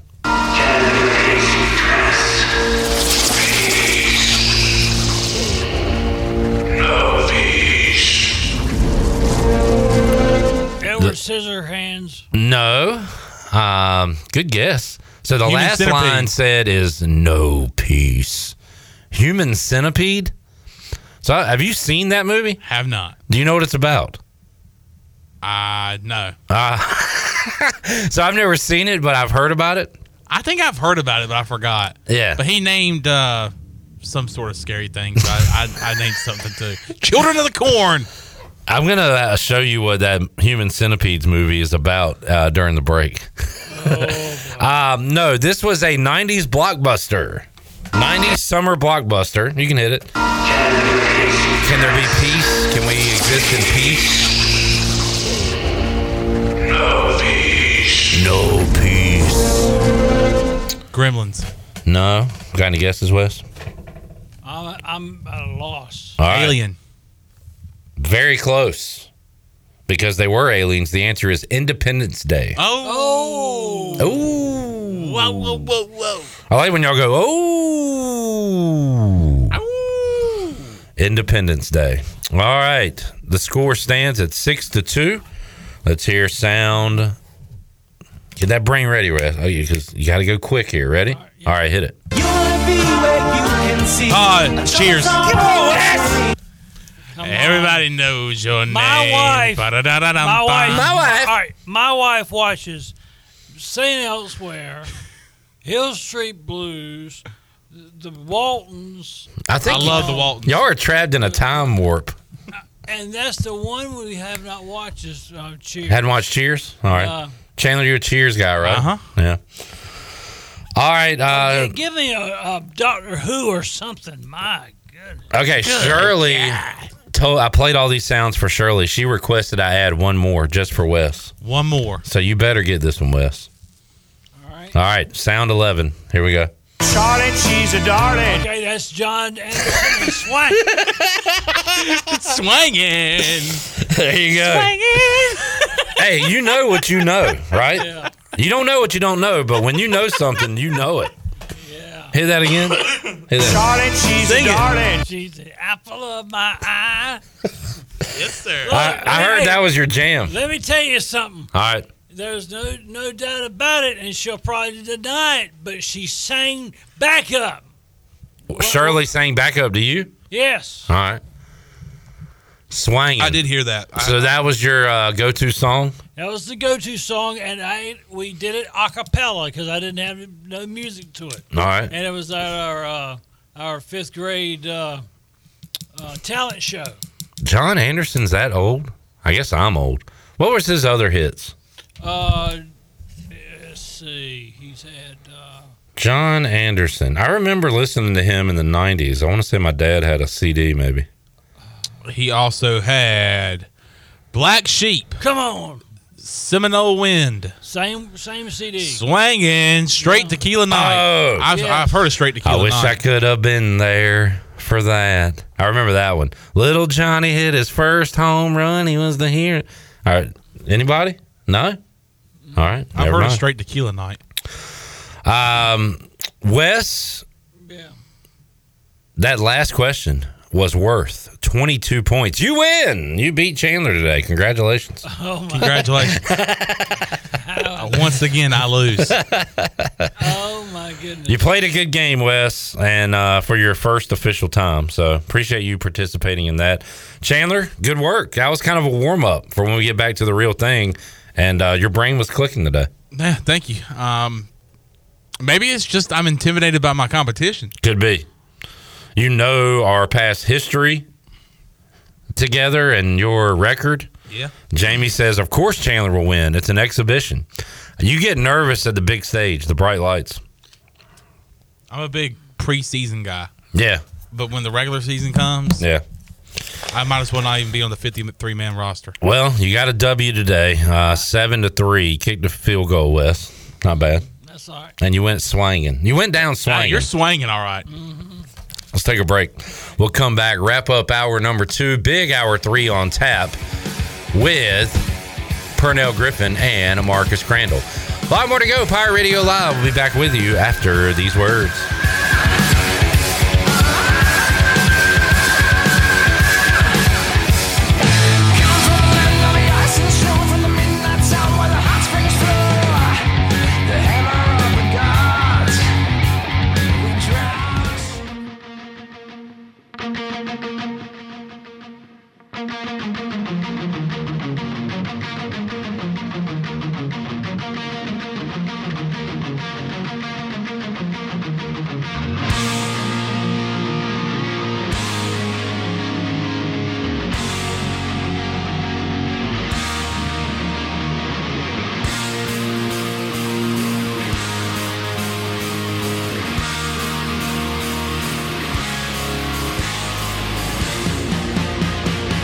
You're listening to Hour 2 of Pirate Radio Live. This hour of PRL is brought to you by Beauty Bar Metaspa. Do you want to get rid of wrinkles, tighten and lift your skin, smooth your skin texture, erase veins and brown spots, and get rid of unwanted hair? Are you interested in Botox or filler? Visit beautybarmetaspa.com to set up a free consultation. Now, back to the show. All right, welcome back to the program. Be sure to visit one of ECU graduate Brandon Tate's U.S. Cellular locations and experience the highest standard of customer service. The purpose of the Atlantic Wireless store experience is to inform, illuminate, and inspire. Find the location near you at AtlanticWireless.com. Atlantic Wireless, we go beyond the call. Now let's head back into PRL. Here's your host, Flip Rock. Back with you, Pirate Radio Live. Glenn brought this to my attention a moment ago. Brian Weingartz, who we've had on the show quite a few times over the years from Greenville Little League, put out on Facebook about an hour ago. It sucks that this has to be put out, but I'm not going to read the whole thing, but I'll read a little bit of it. He put out on Facebook, as we move into the late stages of this season with the playoffs looming, I want to address something that has happened the last 2 nights, post-game confrontations with umpires. Simply put, when the game is over, the umpires are off limits to the parents or anybody else for that matter. They should be given the right to go from the field to the dressing room and then from the dressing room to their car without being verbally harassed. There is more to the post, but I think you know what Brian Weingartz is saying there. And look, we're talking about Little League umpires. We're talking about Little League baseball. I realize that it is taken very seriously in Greenville, but just a shame that Brian has to put out this stuff to tell parents, not kids, but tell adults to not behave like kids after the game and to let it go and to be happy that your kid is out there playing baseball and having fun with his friends. And not every call from a Little League umpire is going to go your way. And you're just talking about this is just for Greenville. I think that's everywhere. Oh, no doubt, Wes. No doubt about it. There's like a shortage on umpires because of this reason, and because of parents not being able to control themselves in the game and after the game. So, in other words, what we need to do is you and I and Clip should all become what was his name? Joe West? Yeah, be some Joe West, and don't give a darn what everybody says. Do your job. I mean, so we had to become umpires first to do that. Well, I'd rather become like a buffer, like a bouncer. Like Can't you imagine the field of umpires for a baseball game be me, Clip Brock, and Wes Hines? Could you imagine the people coming to us after the game complaining? You idiot! I just throw my hand up at him. And then you just toss them, give them the good hook. They're throwing everybody out. Yeah, they and I'm sure these same people that are arguing with the umps are like blame the children for everything when it's the adults that are ruining it. Just don't do that. This is Little League Baseball, man. I hope you're not one of the people that do that. And if you are and you're listening, you probably think you're justified to go talk junk to an ump after a game, and you think you're in the right. But you're not. Even if the call was blown, it's Little League Baseball. Got to move on. I actually was talking to Brian Weingartz not too long ago, and I had asked him if he was having any problems with parents, and he said, really, so far this season, haven't had too many problems. He said, but as you get closer to the playoffs and the intensity of the games get more and more, the calls get closer and closer. He says you might see some things happen. Well, apparently it has. Because they are getting closer to the playoffs. Right. So now, how close do you think it is before they'll put the video and all that stuff? If they're going to get have replays. Yes. Well, the amazing thing is at Greenville at Elm Street, they probably got the technology with all those cameras out there. But I don't think you'll get to be that serious to have replays for, because you got to have a booth to go into or something to Where's look at. Where's the booth at? Did they go to like the Pitt County, Pitt County office or something? And so we're the headquarters here. I'm watching every game, and they're talking to me back here in the Pirate Radio studios. But everybody go enjoy your kids' baseball games and cheer them on and cheer the team on. And don't yell and cuss at the coach. Don't yell and cuss at the umpire. Just enjoy the game. And what makes Greenville Little League so special? Because we talk about it all the time. Baseball in Greenville, it means more. Whether it's for Little League, for middle school, for high school, or it's for East Carolina baseball, Pitt Community College baseball. It's serious, but they also have fun. Don't get too serious and go out there and just make a fool of yourself, especially if you're a parent.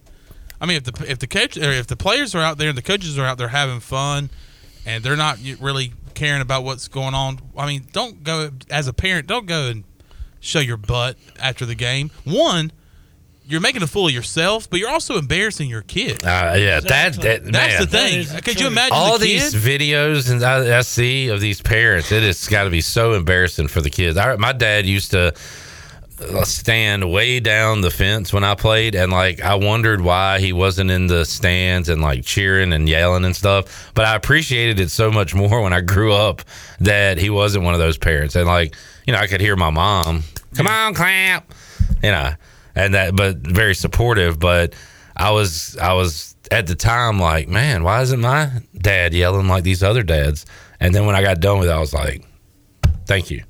Like, just it's so embarrassing to see these people freak out. I feel bad for the kids. Crazy. I know, yeah.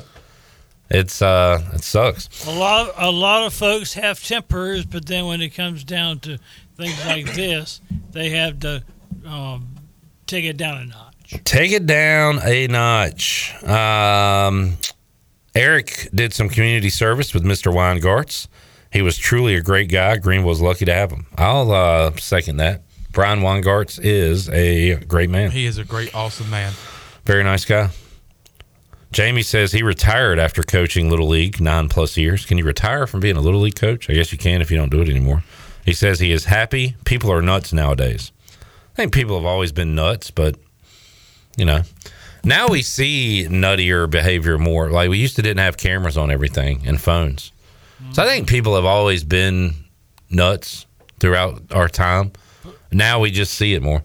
I'll tell you the one of the dumbest, latest additions, and it's probably been said on this show more than anything else. The pitch clock. I cannot stand it. Wes, you don't like it? The pitch clock is great. No. What do you mean? Why? So you want the game to be slower? Yes.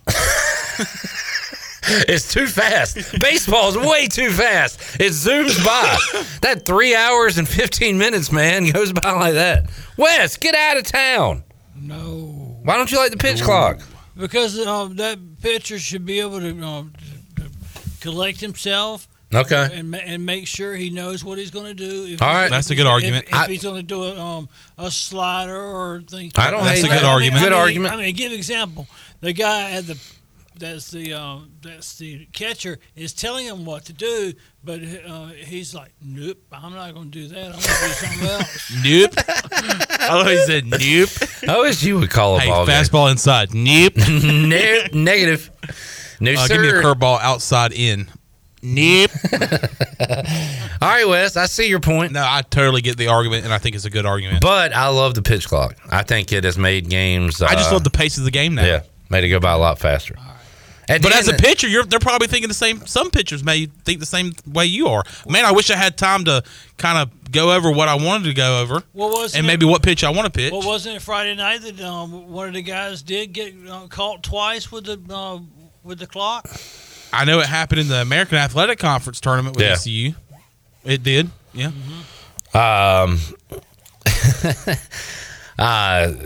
Eric says it's the coaches calling the pitches, so it's a moot point. Well, I don't know, Eric. What if a coach calls a pitch and the pitcher says, nah. Nope. Nope. Nope, nope. Fastball high and inside. Nope. But, Wes, at the end of the day, it's just baseball. Just get over there and throw the ball, you know? Yeah. You don't need to shake off 8 signs. Just throw the pitch. Come on. We got places to go, people to see. Gosh. We got buffets to go to and eat, right? You know what I'm saying? All right, let's take a break. We'll come back. Hour 3 of Pirate Radio Live on tap. And when we return, we will talk to some Pirate greats, Marcus Crandell and Pernell Griffin, former East Carolina linebacker. That's on the way on Pirate Radio Live. More to go after this.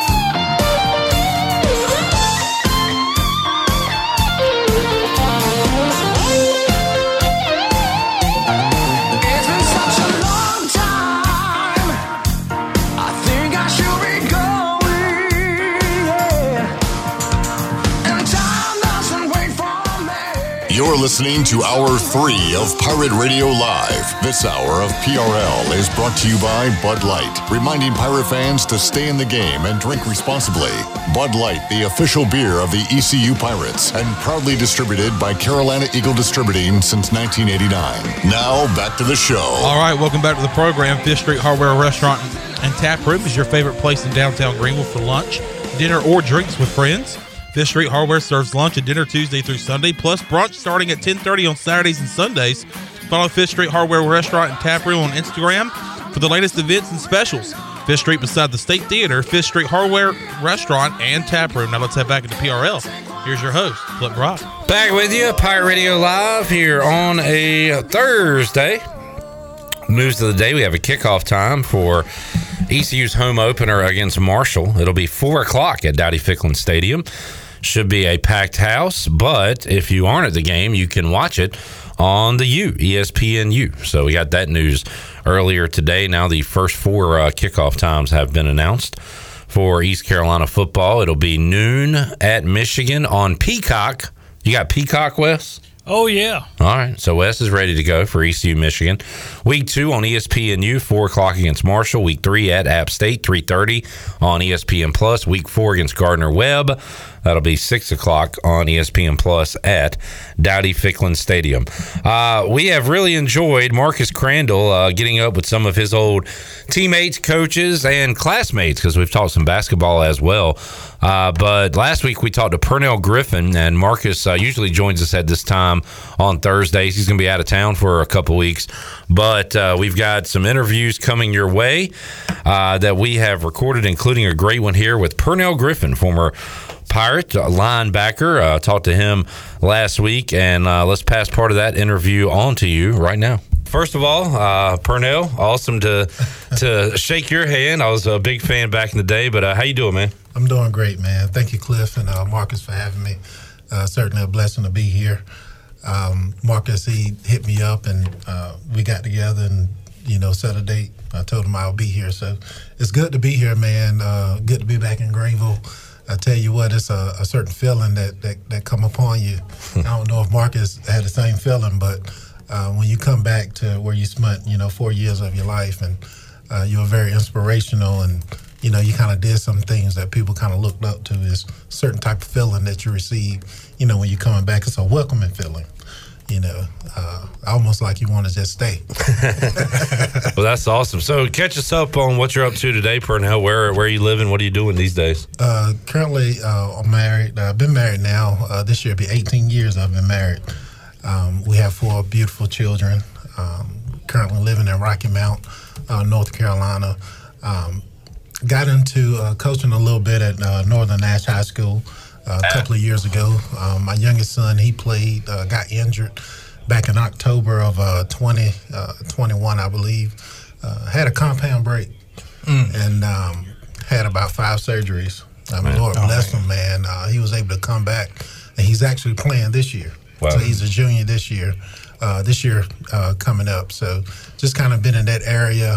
Currently work for Cummins, Rocky Mount Engine Plant. I'm a operations manager. Been doing that 2 years, going on 2 years. Also been working with Coach Connors. Coach Connors has a coalition called the Armored Life. So kind of been doing that with him. Been sitting in at the Sports Objective, and kind of been going over some things, taking a holistic approach to athletics. We do leadership development. We also do spiritual, mental development. Student athletes, they need that type of guidance. And so that's what we're trying to do. We're trying to be impactful, man. We want to be impactful. We got kids that are coming up, really didn't have when I was coming up, really didn't have the resources that had individuals to actually be mentoring and impactful on the college level. And so, shouts out to Coach Connors and his team, man, for, getting that done. Absolutely. Marcus, there's a theme. Well, let me say this real quick. A theme with the guys you brought on and guys you've known with, of course, Tabari Snoop-Wallace and what he's doing with Jermaine Smith, who we talked to last week. Larry Shannon's a coach.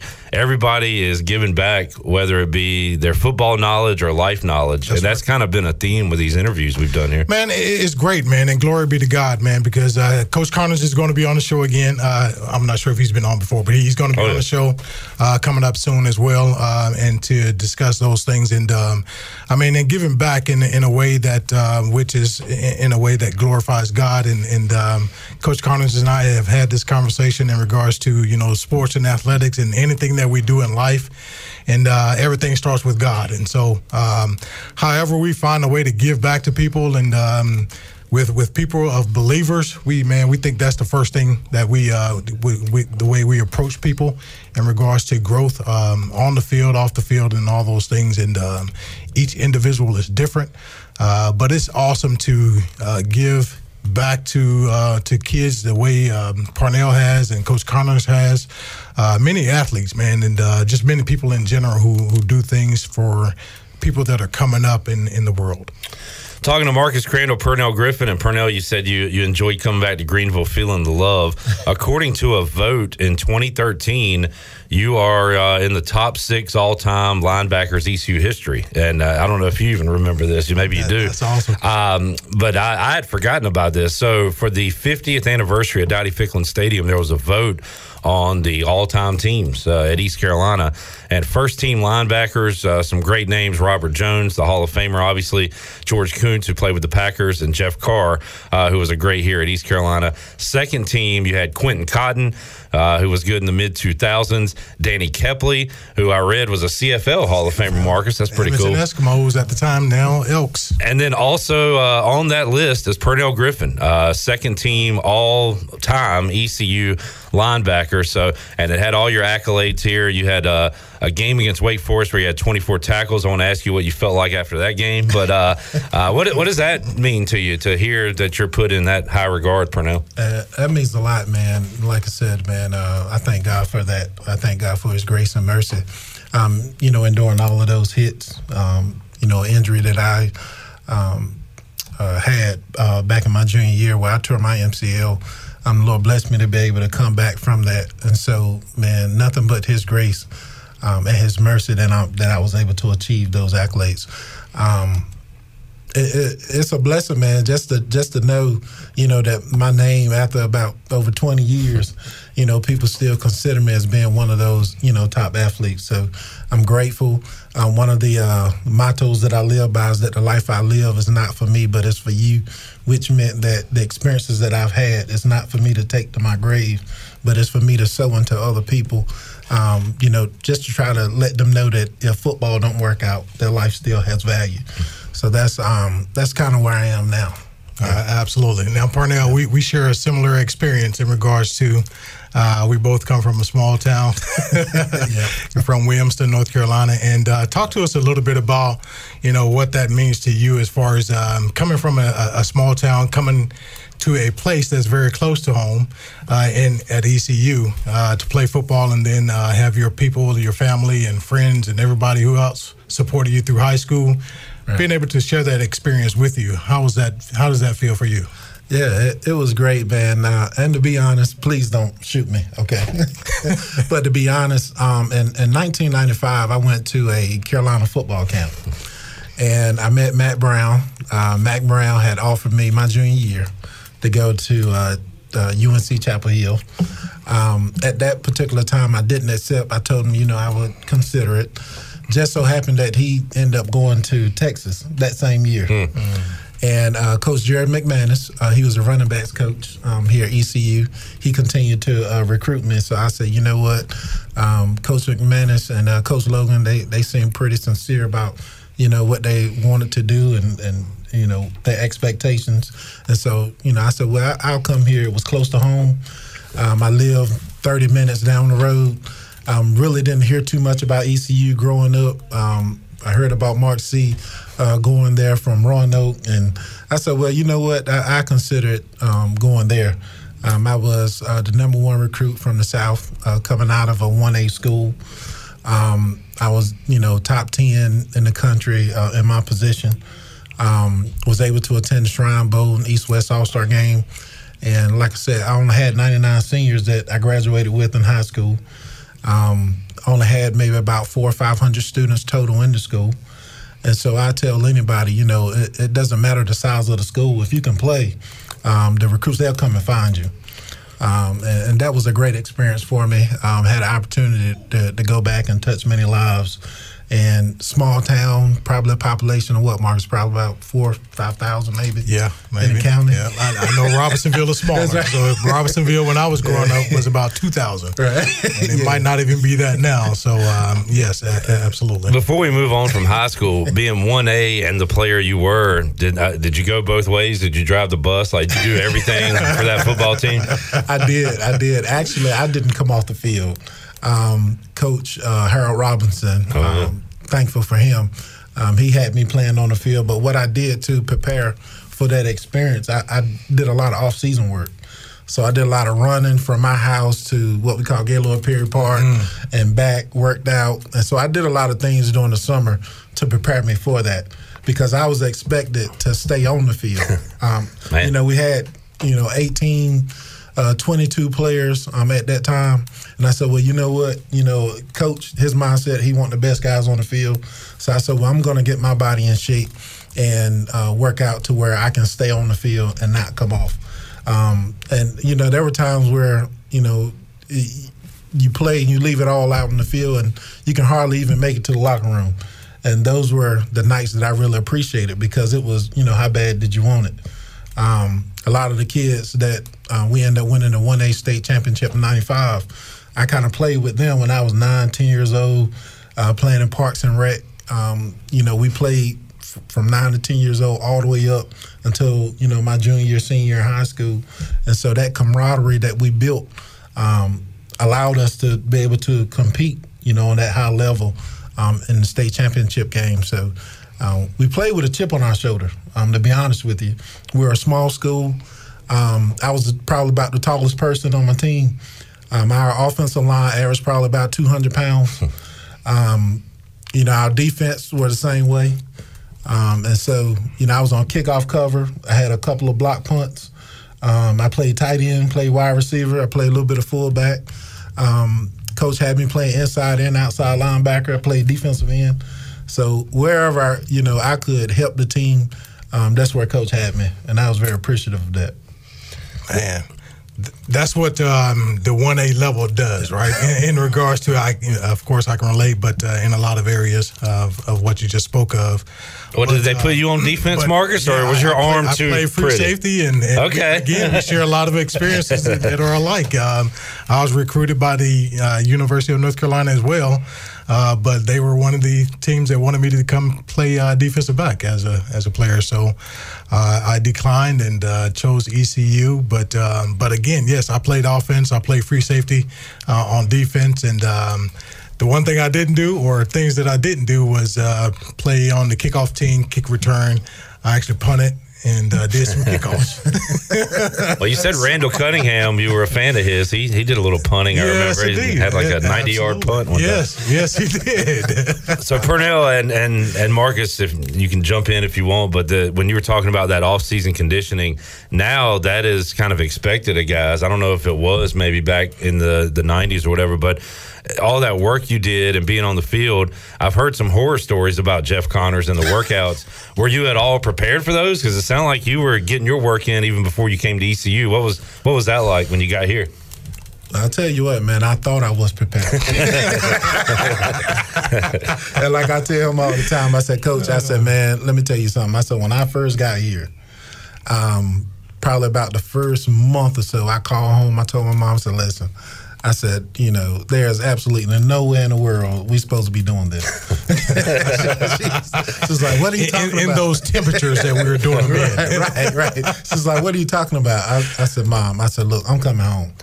And she said, well, talk to your brother. My brother, he played at A&T back from 93 to 97, started center. He was highly recruited like Jeff Saturday. And he was like, well, bro, he said, well, just stick it out.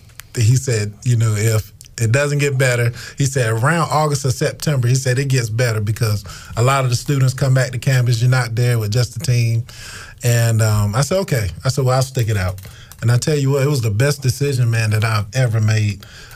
Coach Connors, man, the conditioning that we did, we were probably only about 1 or 3 schools that actually did the 110s, the 300s, the practicing 3 times a day, the winter conditioning. Man, it was something else. And, he would have that music thumping in the locker room, in the weight room. And, man, he had guys excited, man. And I tell you what, Coach Connors, his investing into his student athletes, man, anybody respected him to the point that they would actually run through the wall if he asked them to. And that's the type of influence that Coach Connors had. And still have. You talk to him, he can get you excited, motivated to play. Yes, sir. Yeah, so it was a wonderful experience, man. Absolutely. Yeah, and Coach Connors, man, he's like you said, to this day, he's still the same. And but I mean, you can never prepare or coming from high school to college, the first year as a freshman, you can't prepare for what we went through, man. Because I myself, just like you, I did some off season.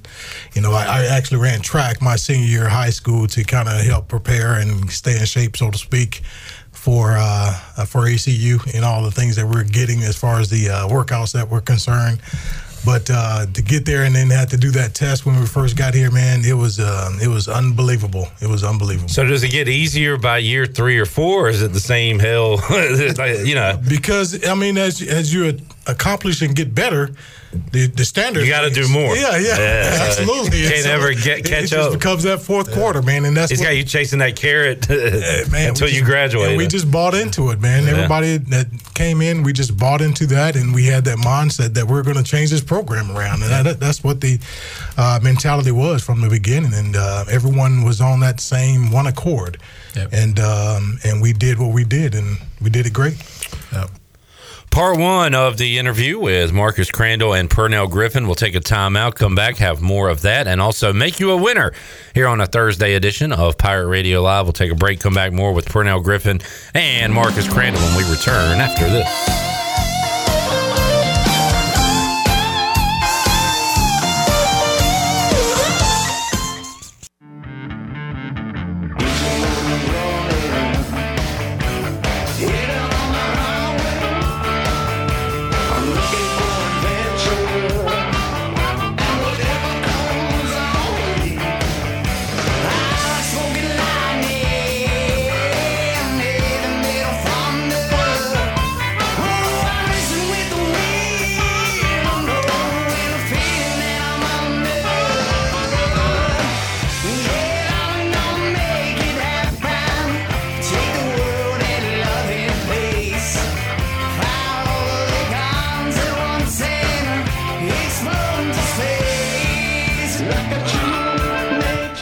You're listening to Hour 3 of Pirate Radio Live. This hour of PRL is brought to you by Bud Light, reminding Pirate fans to stay in the game and drink responsibly. Bud Light, the official beer of the ECU Pirates, and proudly distributed by Carolina Eagle Distributing since 1989. Now, back to the show. All right, welcome back to the program. At the Appliances Superstore, they make buying appliances easy, just that simple.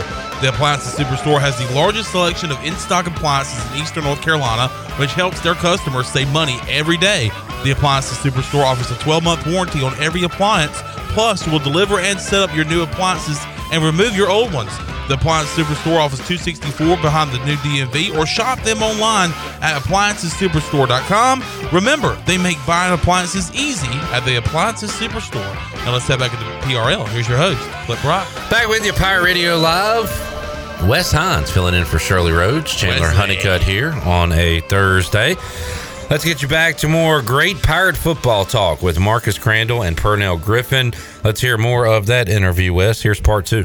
Talking to Pernell Griffin and Marcus Crandell and Pernell, I thought about this. I was a big fan of yours, and you had a couple things. You had a cool name. Pernell's a cool name, so you had that. I thought the 47 was cool because a lot of and it's different in college, but linebackers are wearing in the 50s, and I thought the 47 was cool. I'm wondering, did you care about your look and the swag or whatever like guys do these days, or were you out there playing? Did you care at all about all that other stuff? Well, to be honest, I think I didn't care until we had those games we played on ESPN. When the lights were on and the TV was on. I gotta look good. Yeah, you gotta look good, man. I believe it was Deion Sanders said, you look good, you play good. There you go. We had, wristbands that we would, put on our elbows. Oh, yeah. And, we didn't have all the extra stuff, but we did have wristbands. I didn't have a towel. You didn't have the towels like the receivers. Right. Those guys. Right. But me and I'm Jeff, not going to include myself in that. Yeah, me and Jeff, we would do like some curls or something like that. Put on like some Vaseline or something, but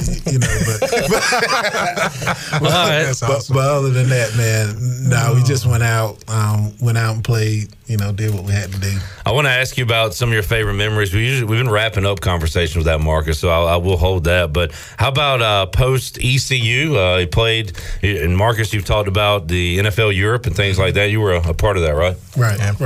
Had an opportunity as a free agent. I signed with Pittsburgh Steelers. I did get released during the last preseason game back in 2002. Went to NFL Europe and played for 2 teams.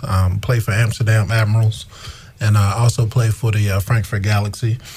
Those were 2 pretty good experiences. The only thing that really didn't sit well was that if a player got injured or if a team was at a disadvantage in the position that you played, they would actually trade you. Like, no questions asked. No questions asked. Like, okay, I need for you to get on a bus or train or plane. I need for you to fly here and play for this team. Yeah, and that's what pretty much happened with me. We did training camp down in Florida. They were talking about how good I was and how good I was as a free agent coming through, playing in the game. And then what happened, I got released. Actually, I got released from NFL Europe. 2 weeks later, they called me back. When they called me back, I was on a plane in Barcelona within 2 days. Didn't play the first week. An individual got injured in Frankfurt Galaxy that next week. I was back on a plane back in Germany. Wow. And I had to start. Now, I got the playbook on Thursday, and I had to make sure I was ready to go that Saturday.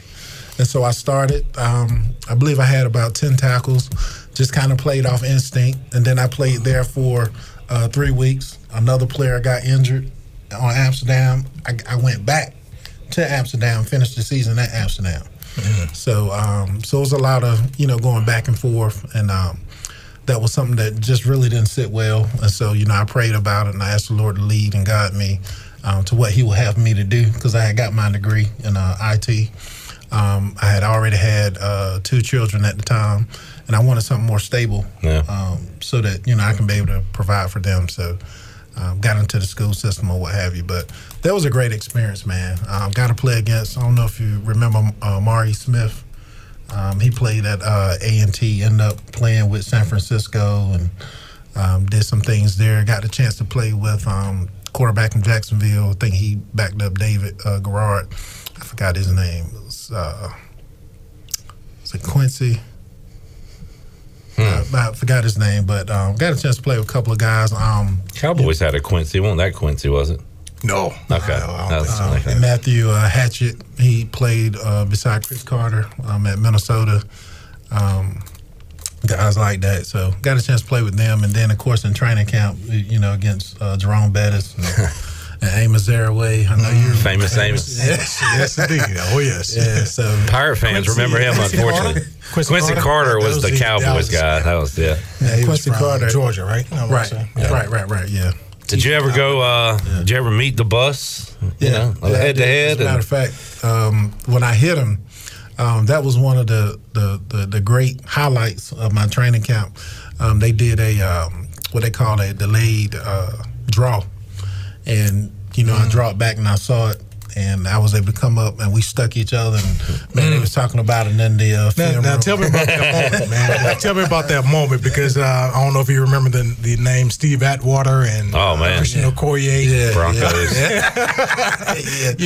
When you drop back into your drop, I'm thinking and thinking pass, and then you read the run, you read the draw. Yeah. Tell me about that moment, because I've never experienced that from that level in regards to coming up and having to hit the running back, and now this running back is Jerome Bettis. It was pretty cool, man, because like I said, I got back in my drop, went hook curl, and when I dropped hook curl, I saw it was a run play. When I came up and met him in the gap, it was a thud. It was just like two bulls. Yeah. It was just, bah! And we both stopped, and he stopped.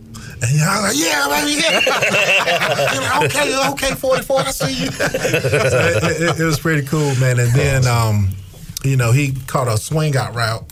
When he caught a swing out route, of course, I was scraping inside out and pushing him. And then my defense coordinator at the time, I think his name was Tim Lewis. Yeah, I think Tim, his last name was Lewis. I don't know if his first name was Tim or not, but he got on me and talk noise about, hey, if you injured him, you do this, that, and the third. And so I was like, well, I got to eat too. So, Now, head coach was Bill Cowher that year. Yeah. So what was it like playing for him? And I've heard the stories and his passion for coaching and the game of football. So from a firsthand experience, give us a little insight about that. Yeah, it was. It was business. It was straight business with Coach Cowher. I remember a time where I had dropped back, and I was supposed to carry the progressive number 2 receiver up the field, and I was running with him, and he did an out route. And when I came underneath to try to pick it off, I didn't know that he was already in the end zone. So I hit the receiver. And he was like, that was a cheap shot, 44. They never call you by your name. They just call you by that was a cheap shot, 44. Next time you do that, you be on the first bus back home, this, that, and the third. And I was like, well, Coach, I didn't know he was in the end zone. I'm looking at him playing the ball. But he's a good guy, man. Good, serious. I mean, when he gets between those white lines, very serious gentleman. Really didn't have any conversation outside of that with him. But he's very serious. Yeah. I found out he was Raleigh? Yeah. Okay. It was NC State. In fact, every year after a state coach would have a bad year, the rumors Bill Cowher to NC State would start. That was the thing for 20 years while he's been on TV, and it never came to fruition. Obviously, I like him on TV, and I also like looking at the old clips of him when he'd get mad and make that face and have spit on the side of his mouth. And, awesome stuff. Great stories with Pernell. That was a good face there, Marcus, you just made there. All right, we'll have a little bit more with Pernell Griffin and Marcus Crandell coming up in just a moment. But right now, we'll make somebody a winner, Wes Hines. Can we open up the old booty bag here on a Thursday and make somebody a winner? Wait a minute, man. I'm trying to get it up here. Hold on. Why are you manning me? Come on, man. He sunned me while ago. Hey, guy. Booty, booty, booty, booty, booty everywhere. Hey, pal. Booty, booty, booty, booty, booty everywhere. Wes, I don't like when you call me man. Aren't you a man? Yeah, but it sounded combative. It sounded like, I don't know, you were brushing me off or something. No, that's not me. All right, man. Hey, check out what we're giving away. There you go. What are we giving away, man? So we've given away Down East Wood Ducks tickets Yes. this week. I don't think we have given away a lunch for 2 at Tiebreakers. We did yesterday. All right, we did yesterday. How about a $10 gift card to Familia? I like when you, in your sentence, going high like that. Did we give? I think we gave that away, maybe. You did. Okay, what's next? How about a place we went to last night? A gift card I received because I won. AJ McMurphy. AJ McMurphy's on the line, 317-1250. We'll go caller number 4 right now, 317-1250. More with Marcus Crandell and Pernell Griffin when we return after this, man.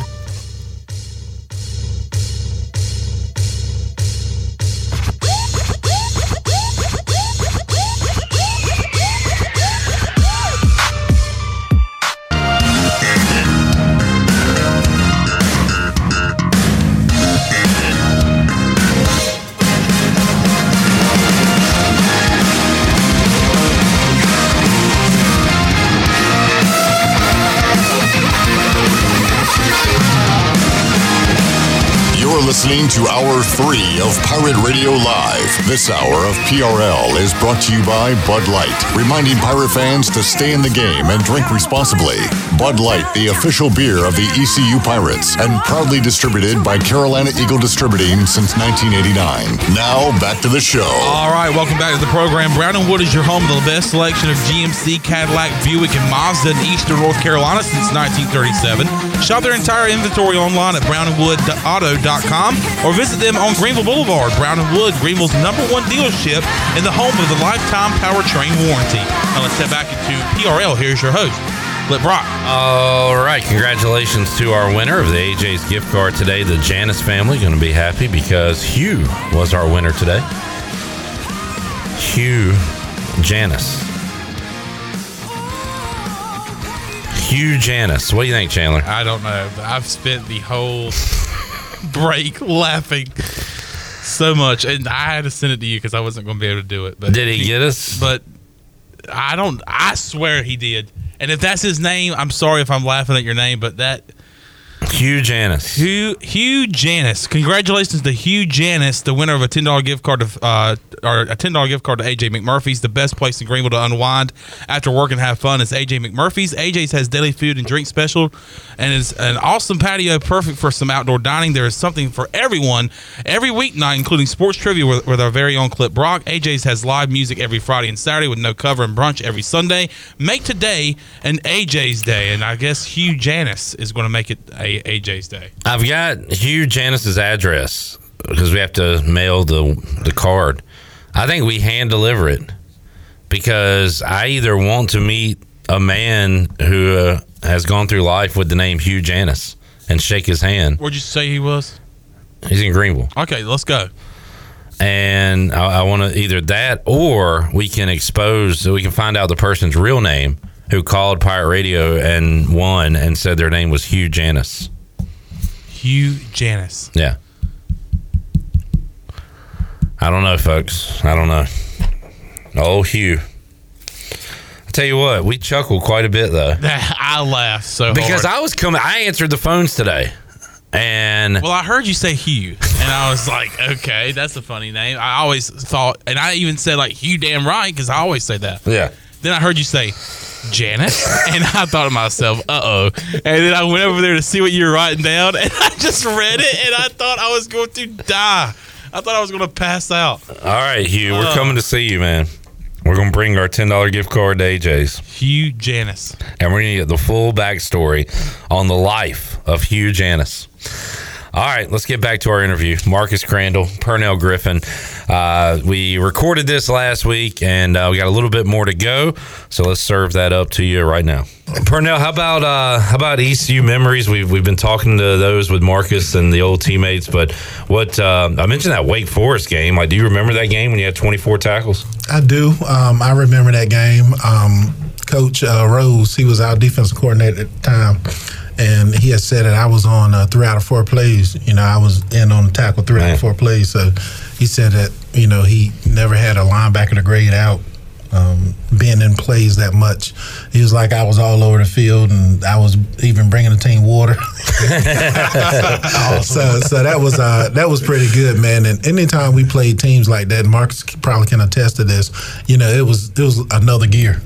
Anytime we had an in-state rival, anytime we played a big-time school, it was, you know, we shifted to another gear. You know, the likes of Miami, Wake Forest, Carolina, Louisville. We also played Syracuse. Anytime we played Syracuse, anytime, you know, even if, you know, we played Army team wasn't as big as ours. But, man, they just had a won't-die spirit, man. Yeah. So you always had to kind of keep the pedal to the metal when you're playing against them. The Virginia Techs, you know, Michael Vick. And I played against Al Clark and Pegues and Chiron Steph.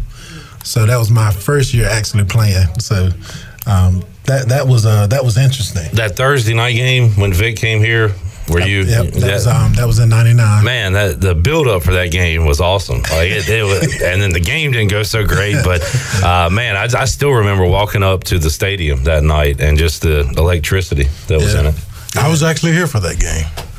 We needed you on the field, Marcus. I don't know if you could have stopped. Actually, their running back had a big game that game. I don't know if it was Suggs. They had so many running backs back then.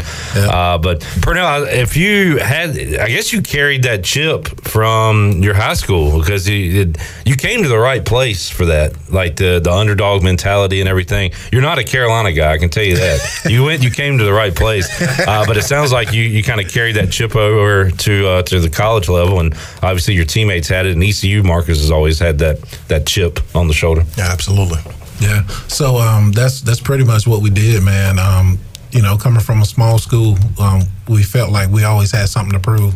Even when we played 2A, 3A, 4A teams, you know, when we scrimmaged against them, or if we had them on our schedule, that was just something that my mom and dad, they just kind of embedded that in me, not to back down from, a challenge or a fight, be, held accountable for the decisions that you make, be responsible, but at the same time, make sure you work hard, outwork those who are in front of you, and that's how you'll be seen. And that's kind of how, I raise my children. Listen, you outwork the person in front of you, and someone will see you and they'll recognize your work ethic, and, God, he will add the increase. So just understand that, working hard, it pays off. You may not see it, just like I didn't see it when I was here those first couple of weeks of actually training. I wanted to go home. I didn't actually see it, but now, I see it, because things that people will stop going after because it may get hard. That working out, that running up the stadium, that snake in the stadium with weight vests on your back, and all of those offense versus defense competition, all those things that Coach Connors instilled in us. I see it now, even in the workplace, when work gets hard and, they add work on you, then, I know I can handle it, because if I can go through that, then I know I can go through this. So we play like that. Even against Miami, we played like that. Mm-hmm. It didn't start out that way because, you had teammates that still didn't buy into the process, and they still didn't believe. But I was able to be inspirational in the locker room during halftime. And I mean, it was so emotional during halftime. It was like, guys, they would cry, they were crying, and, they was just so passionate about what we wanted to do.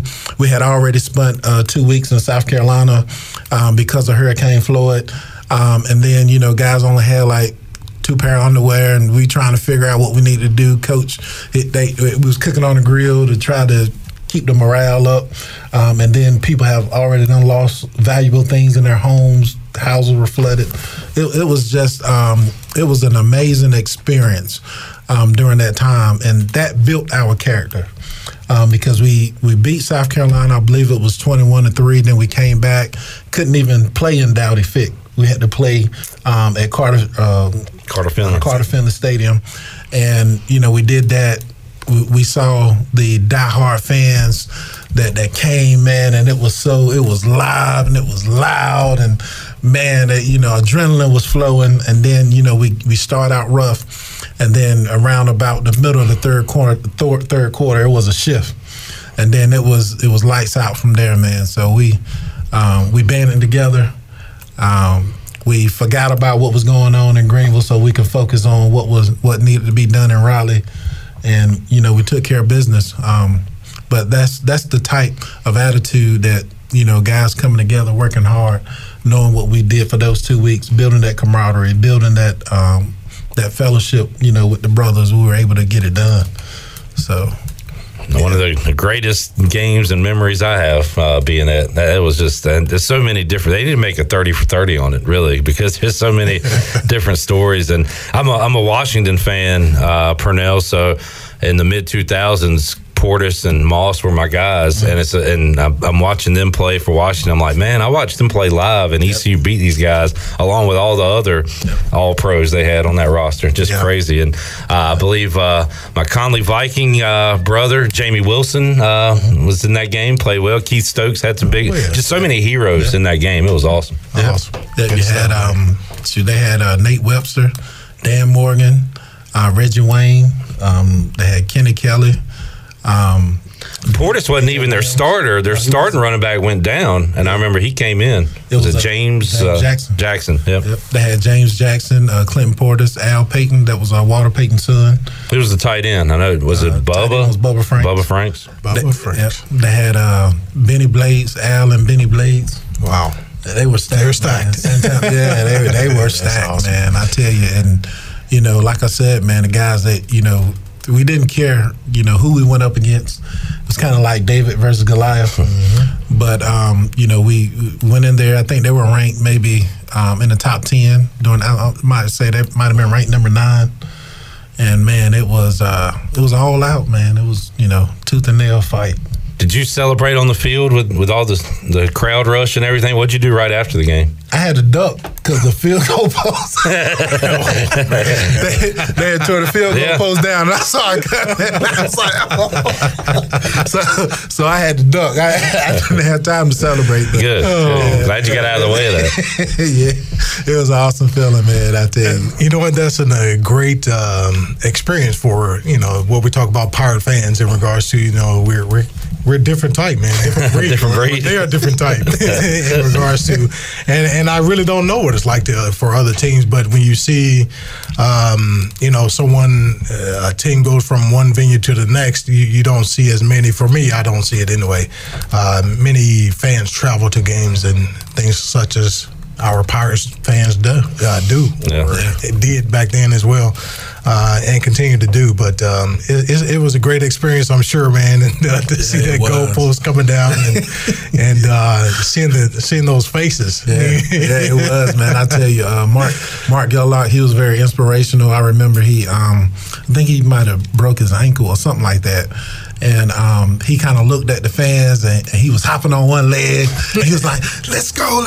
And man, it was like we was about to go crazy. Mark Gellart, who went on to coach here at East Carolina. Yes, he was great to talk to. All right, we're about out of time, Marcus. Got anything else for Pernell before we let him get out of here today? Just the last thing. Let's finish off with there's something else that you do. Correct me if I'm wrong. Okay. In regards to pastoring. Yeah. I'm a youth pastor in Rocky Mount, Ebenezer Baptist Church. Been doing that since 2016. Started February the 16th, 2016. Been there ever since. Our youth is they're growing as far as spiritual development. We also have different youth things that we're also doing. And I run an organization called the Griffin Experiment. The Griffin Experiment really hadn't time to do the extended camps, but I still do. I take appointments. Basically, it's similar to the Armored Life, except for I'm hands-on with the student athlete. So we do physical skill development, and then I bring in different individuals to do leadership development, and then we do devotional every day. And on that last day of camp, we extend the invitation, whoever, want to receive salvation. So I call it altar call. We feed them, we give out shirts, trophies, or what have you. So hadn't did that since 2015, but as far as the one-on-one skill development, that you still can receive that. And that's, like I said, they can just reach out to me. They got my contact information. And go from there. I'm certified with USA Football as well, so we teach and train, any position because I played pretty much all. You practice what you preach. Yeah. So we pretty much provide that training. So that's really good, man. But God has given me that assignment in Rocky Mount to be the youth pastor. I'm there at Ebenezer, so I'm thankful for that. Like I said before, it's only by His grace, man. Absolutely, man. That I'm able to do what I'm able to do. And you know what? In today's world, I'm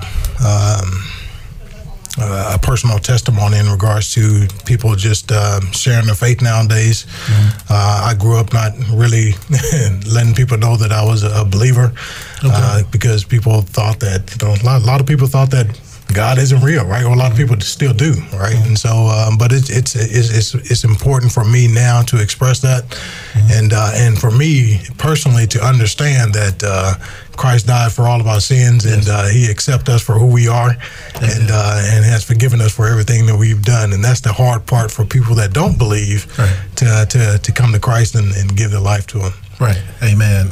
Jesus, man, I tell you, He is the great I am, as we call Him. He's whatever you need for Him to be. And the most thing that I'm so grateful for is His forgiveness. Even though we're in what we're in, and sometimes we make the decisions that are not advantageous to us, even though we, make negative decisions or what have you, that He has always been there. And He gives us the free will. He extends the free gift of salvation, and He gives it to us. And all we have to do is just accept it. Absolutely. So I'm so thankful for that.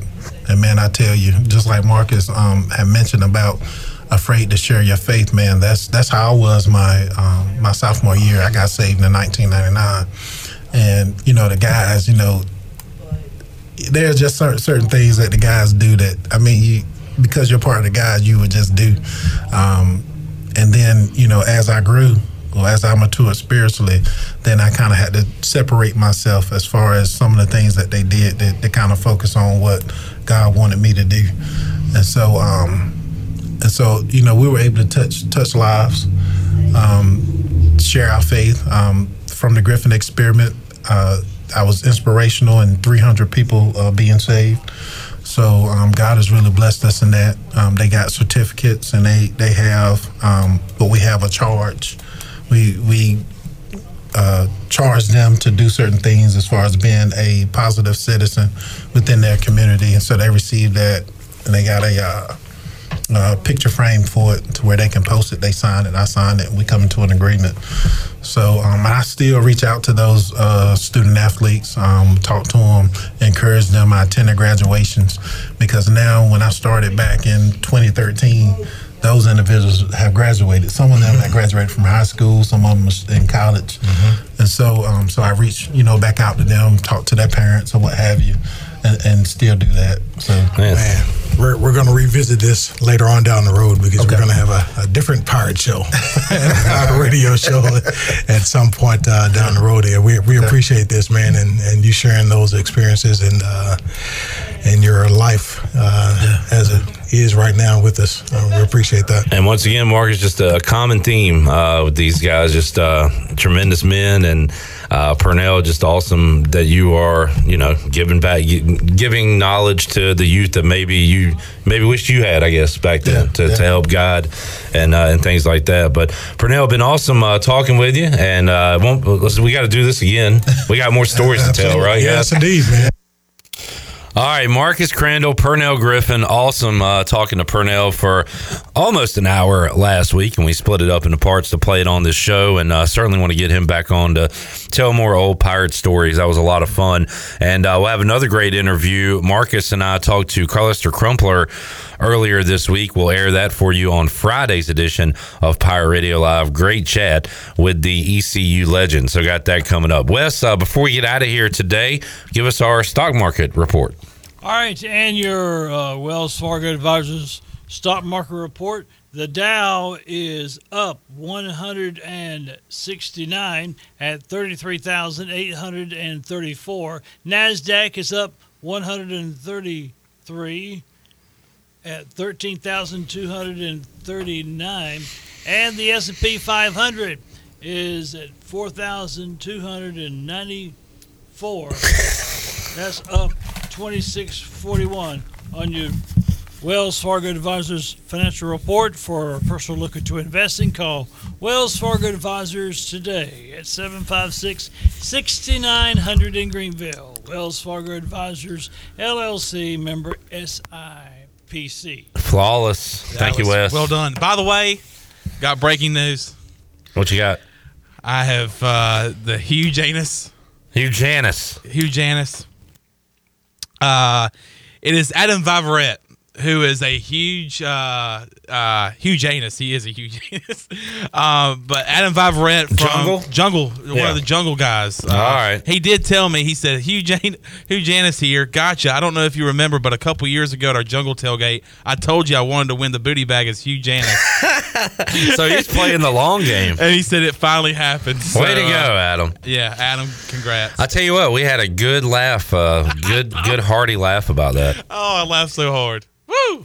Cue it up, Wes. It's time to wrap it up. All right, wrap it up, Wes. Let us know. We're going to miss a break, so let us know what commercials we're going to play in that break real quick. All right, let me put the button back over here. Oh, boy. All right, it's going to be Carolina Caliber Company. Carolina Caliber. Her granddaddy got it going on. Her granddaddy started a long time ago. That's you want right. to protect yourself? Yep. Get you a gun. All right. Jersey Mike's. Everybody likes Jersey Mike's. Everybody likes Jersey Mike's. They've got Danny DeVito as their spokesperson. That's right. I mean, what are you talking about? All right, what else? Steve McBrien. Oh, I believe Steve with Brian. Hey, Steve and Brian. Hey, man, when I think of guys I want to talk to, I think about Steve and I think about Brian. I want Steve to be with Brian. You can't get one without the other. You tell me I can get Brian, I'm like, where's Steve? That could be Town Bank. I'm not sure. You say Steve's here, I say, where's Brian? Steve and Brian. Yeah. All right, and we got Wally's Killer Corn. Oh, dude. We have an empty bucket over here of Better Butter. By the way, my favorite, Better Butter. Mm-hmm. If you've heard the commercial, go by, see Wally, get you some popcorn. They have all kinds of different flavors. If you're having a movie night. Watching a ball game, Chandler and I watched the ball game, took down an entire bucket. If you're watching a ball game, if it's a movie night, go and get you some popcorn from Wally's. Hanging out with Steve and Brian, grab some popcorn. All right, how about Warren's? Warren's Hot Dog Pizza, homemade lemonade, delicious hot dogs. They've got awesome pizza. They have the turnovers. Try the turnovers. The apple turnovers. Peach turnovers. Lemonade. So good. I think last week I had 6 all by myself. Hot dogs? Yeah. Attaboy, Wes. Attaboy. Mm-hmm. Here you go. You ready? Phelps Chevrolet. Phelps Chevrolet is the one for you. Low prices, service too. See the big dealer right away. Carolina's finest, Phelps Chevrolet. Coco's Sports Bar. Huh? Coco's Sports Bar. Chandler, tell the folks about Coco's. Coco's. Probably one of the best. Do you like chicken wings? Yes. One of the best deals in town for any restaurant. They have $1 wings Monday through Wednesday.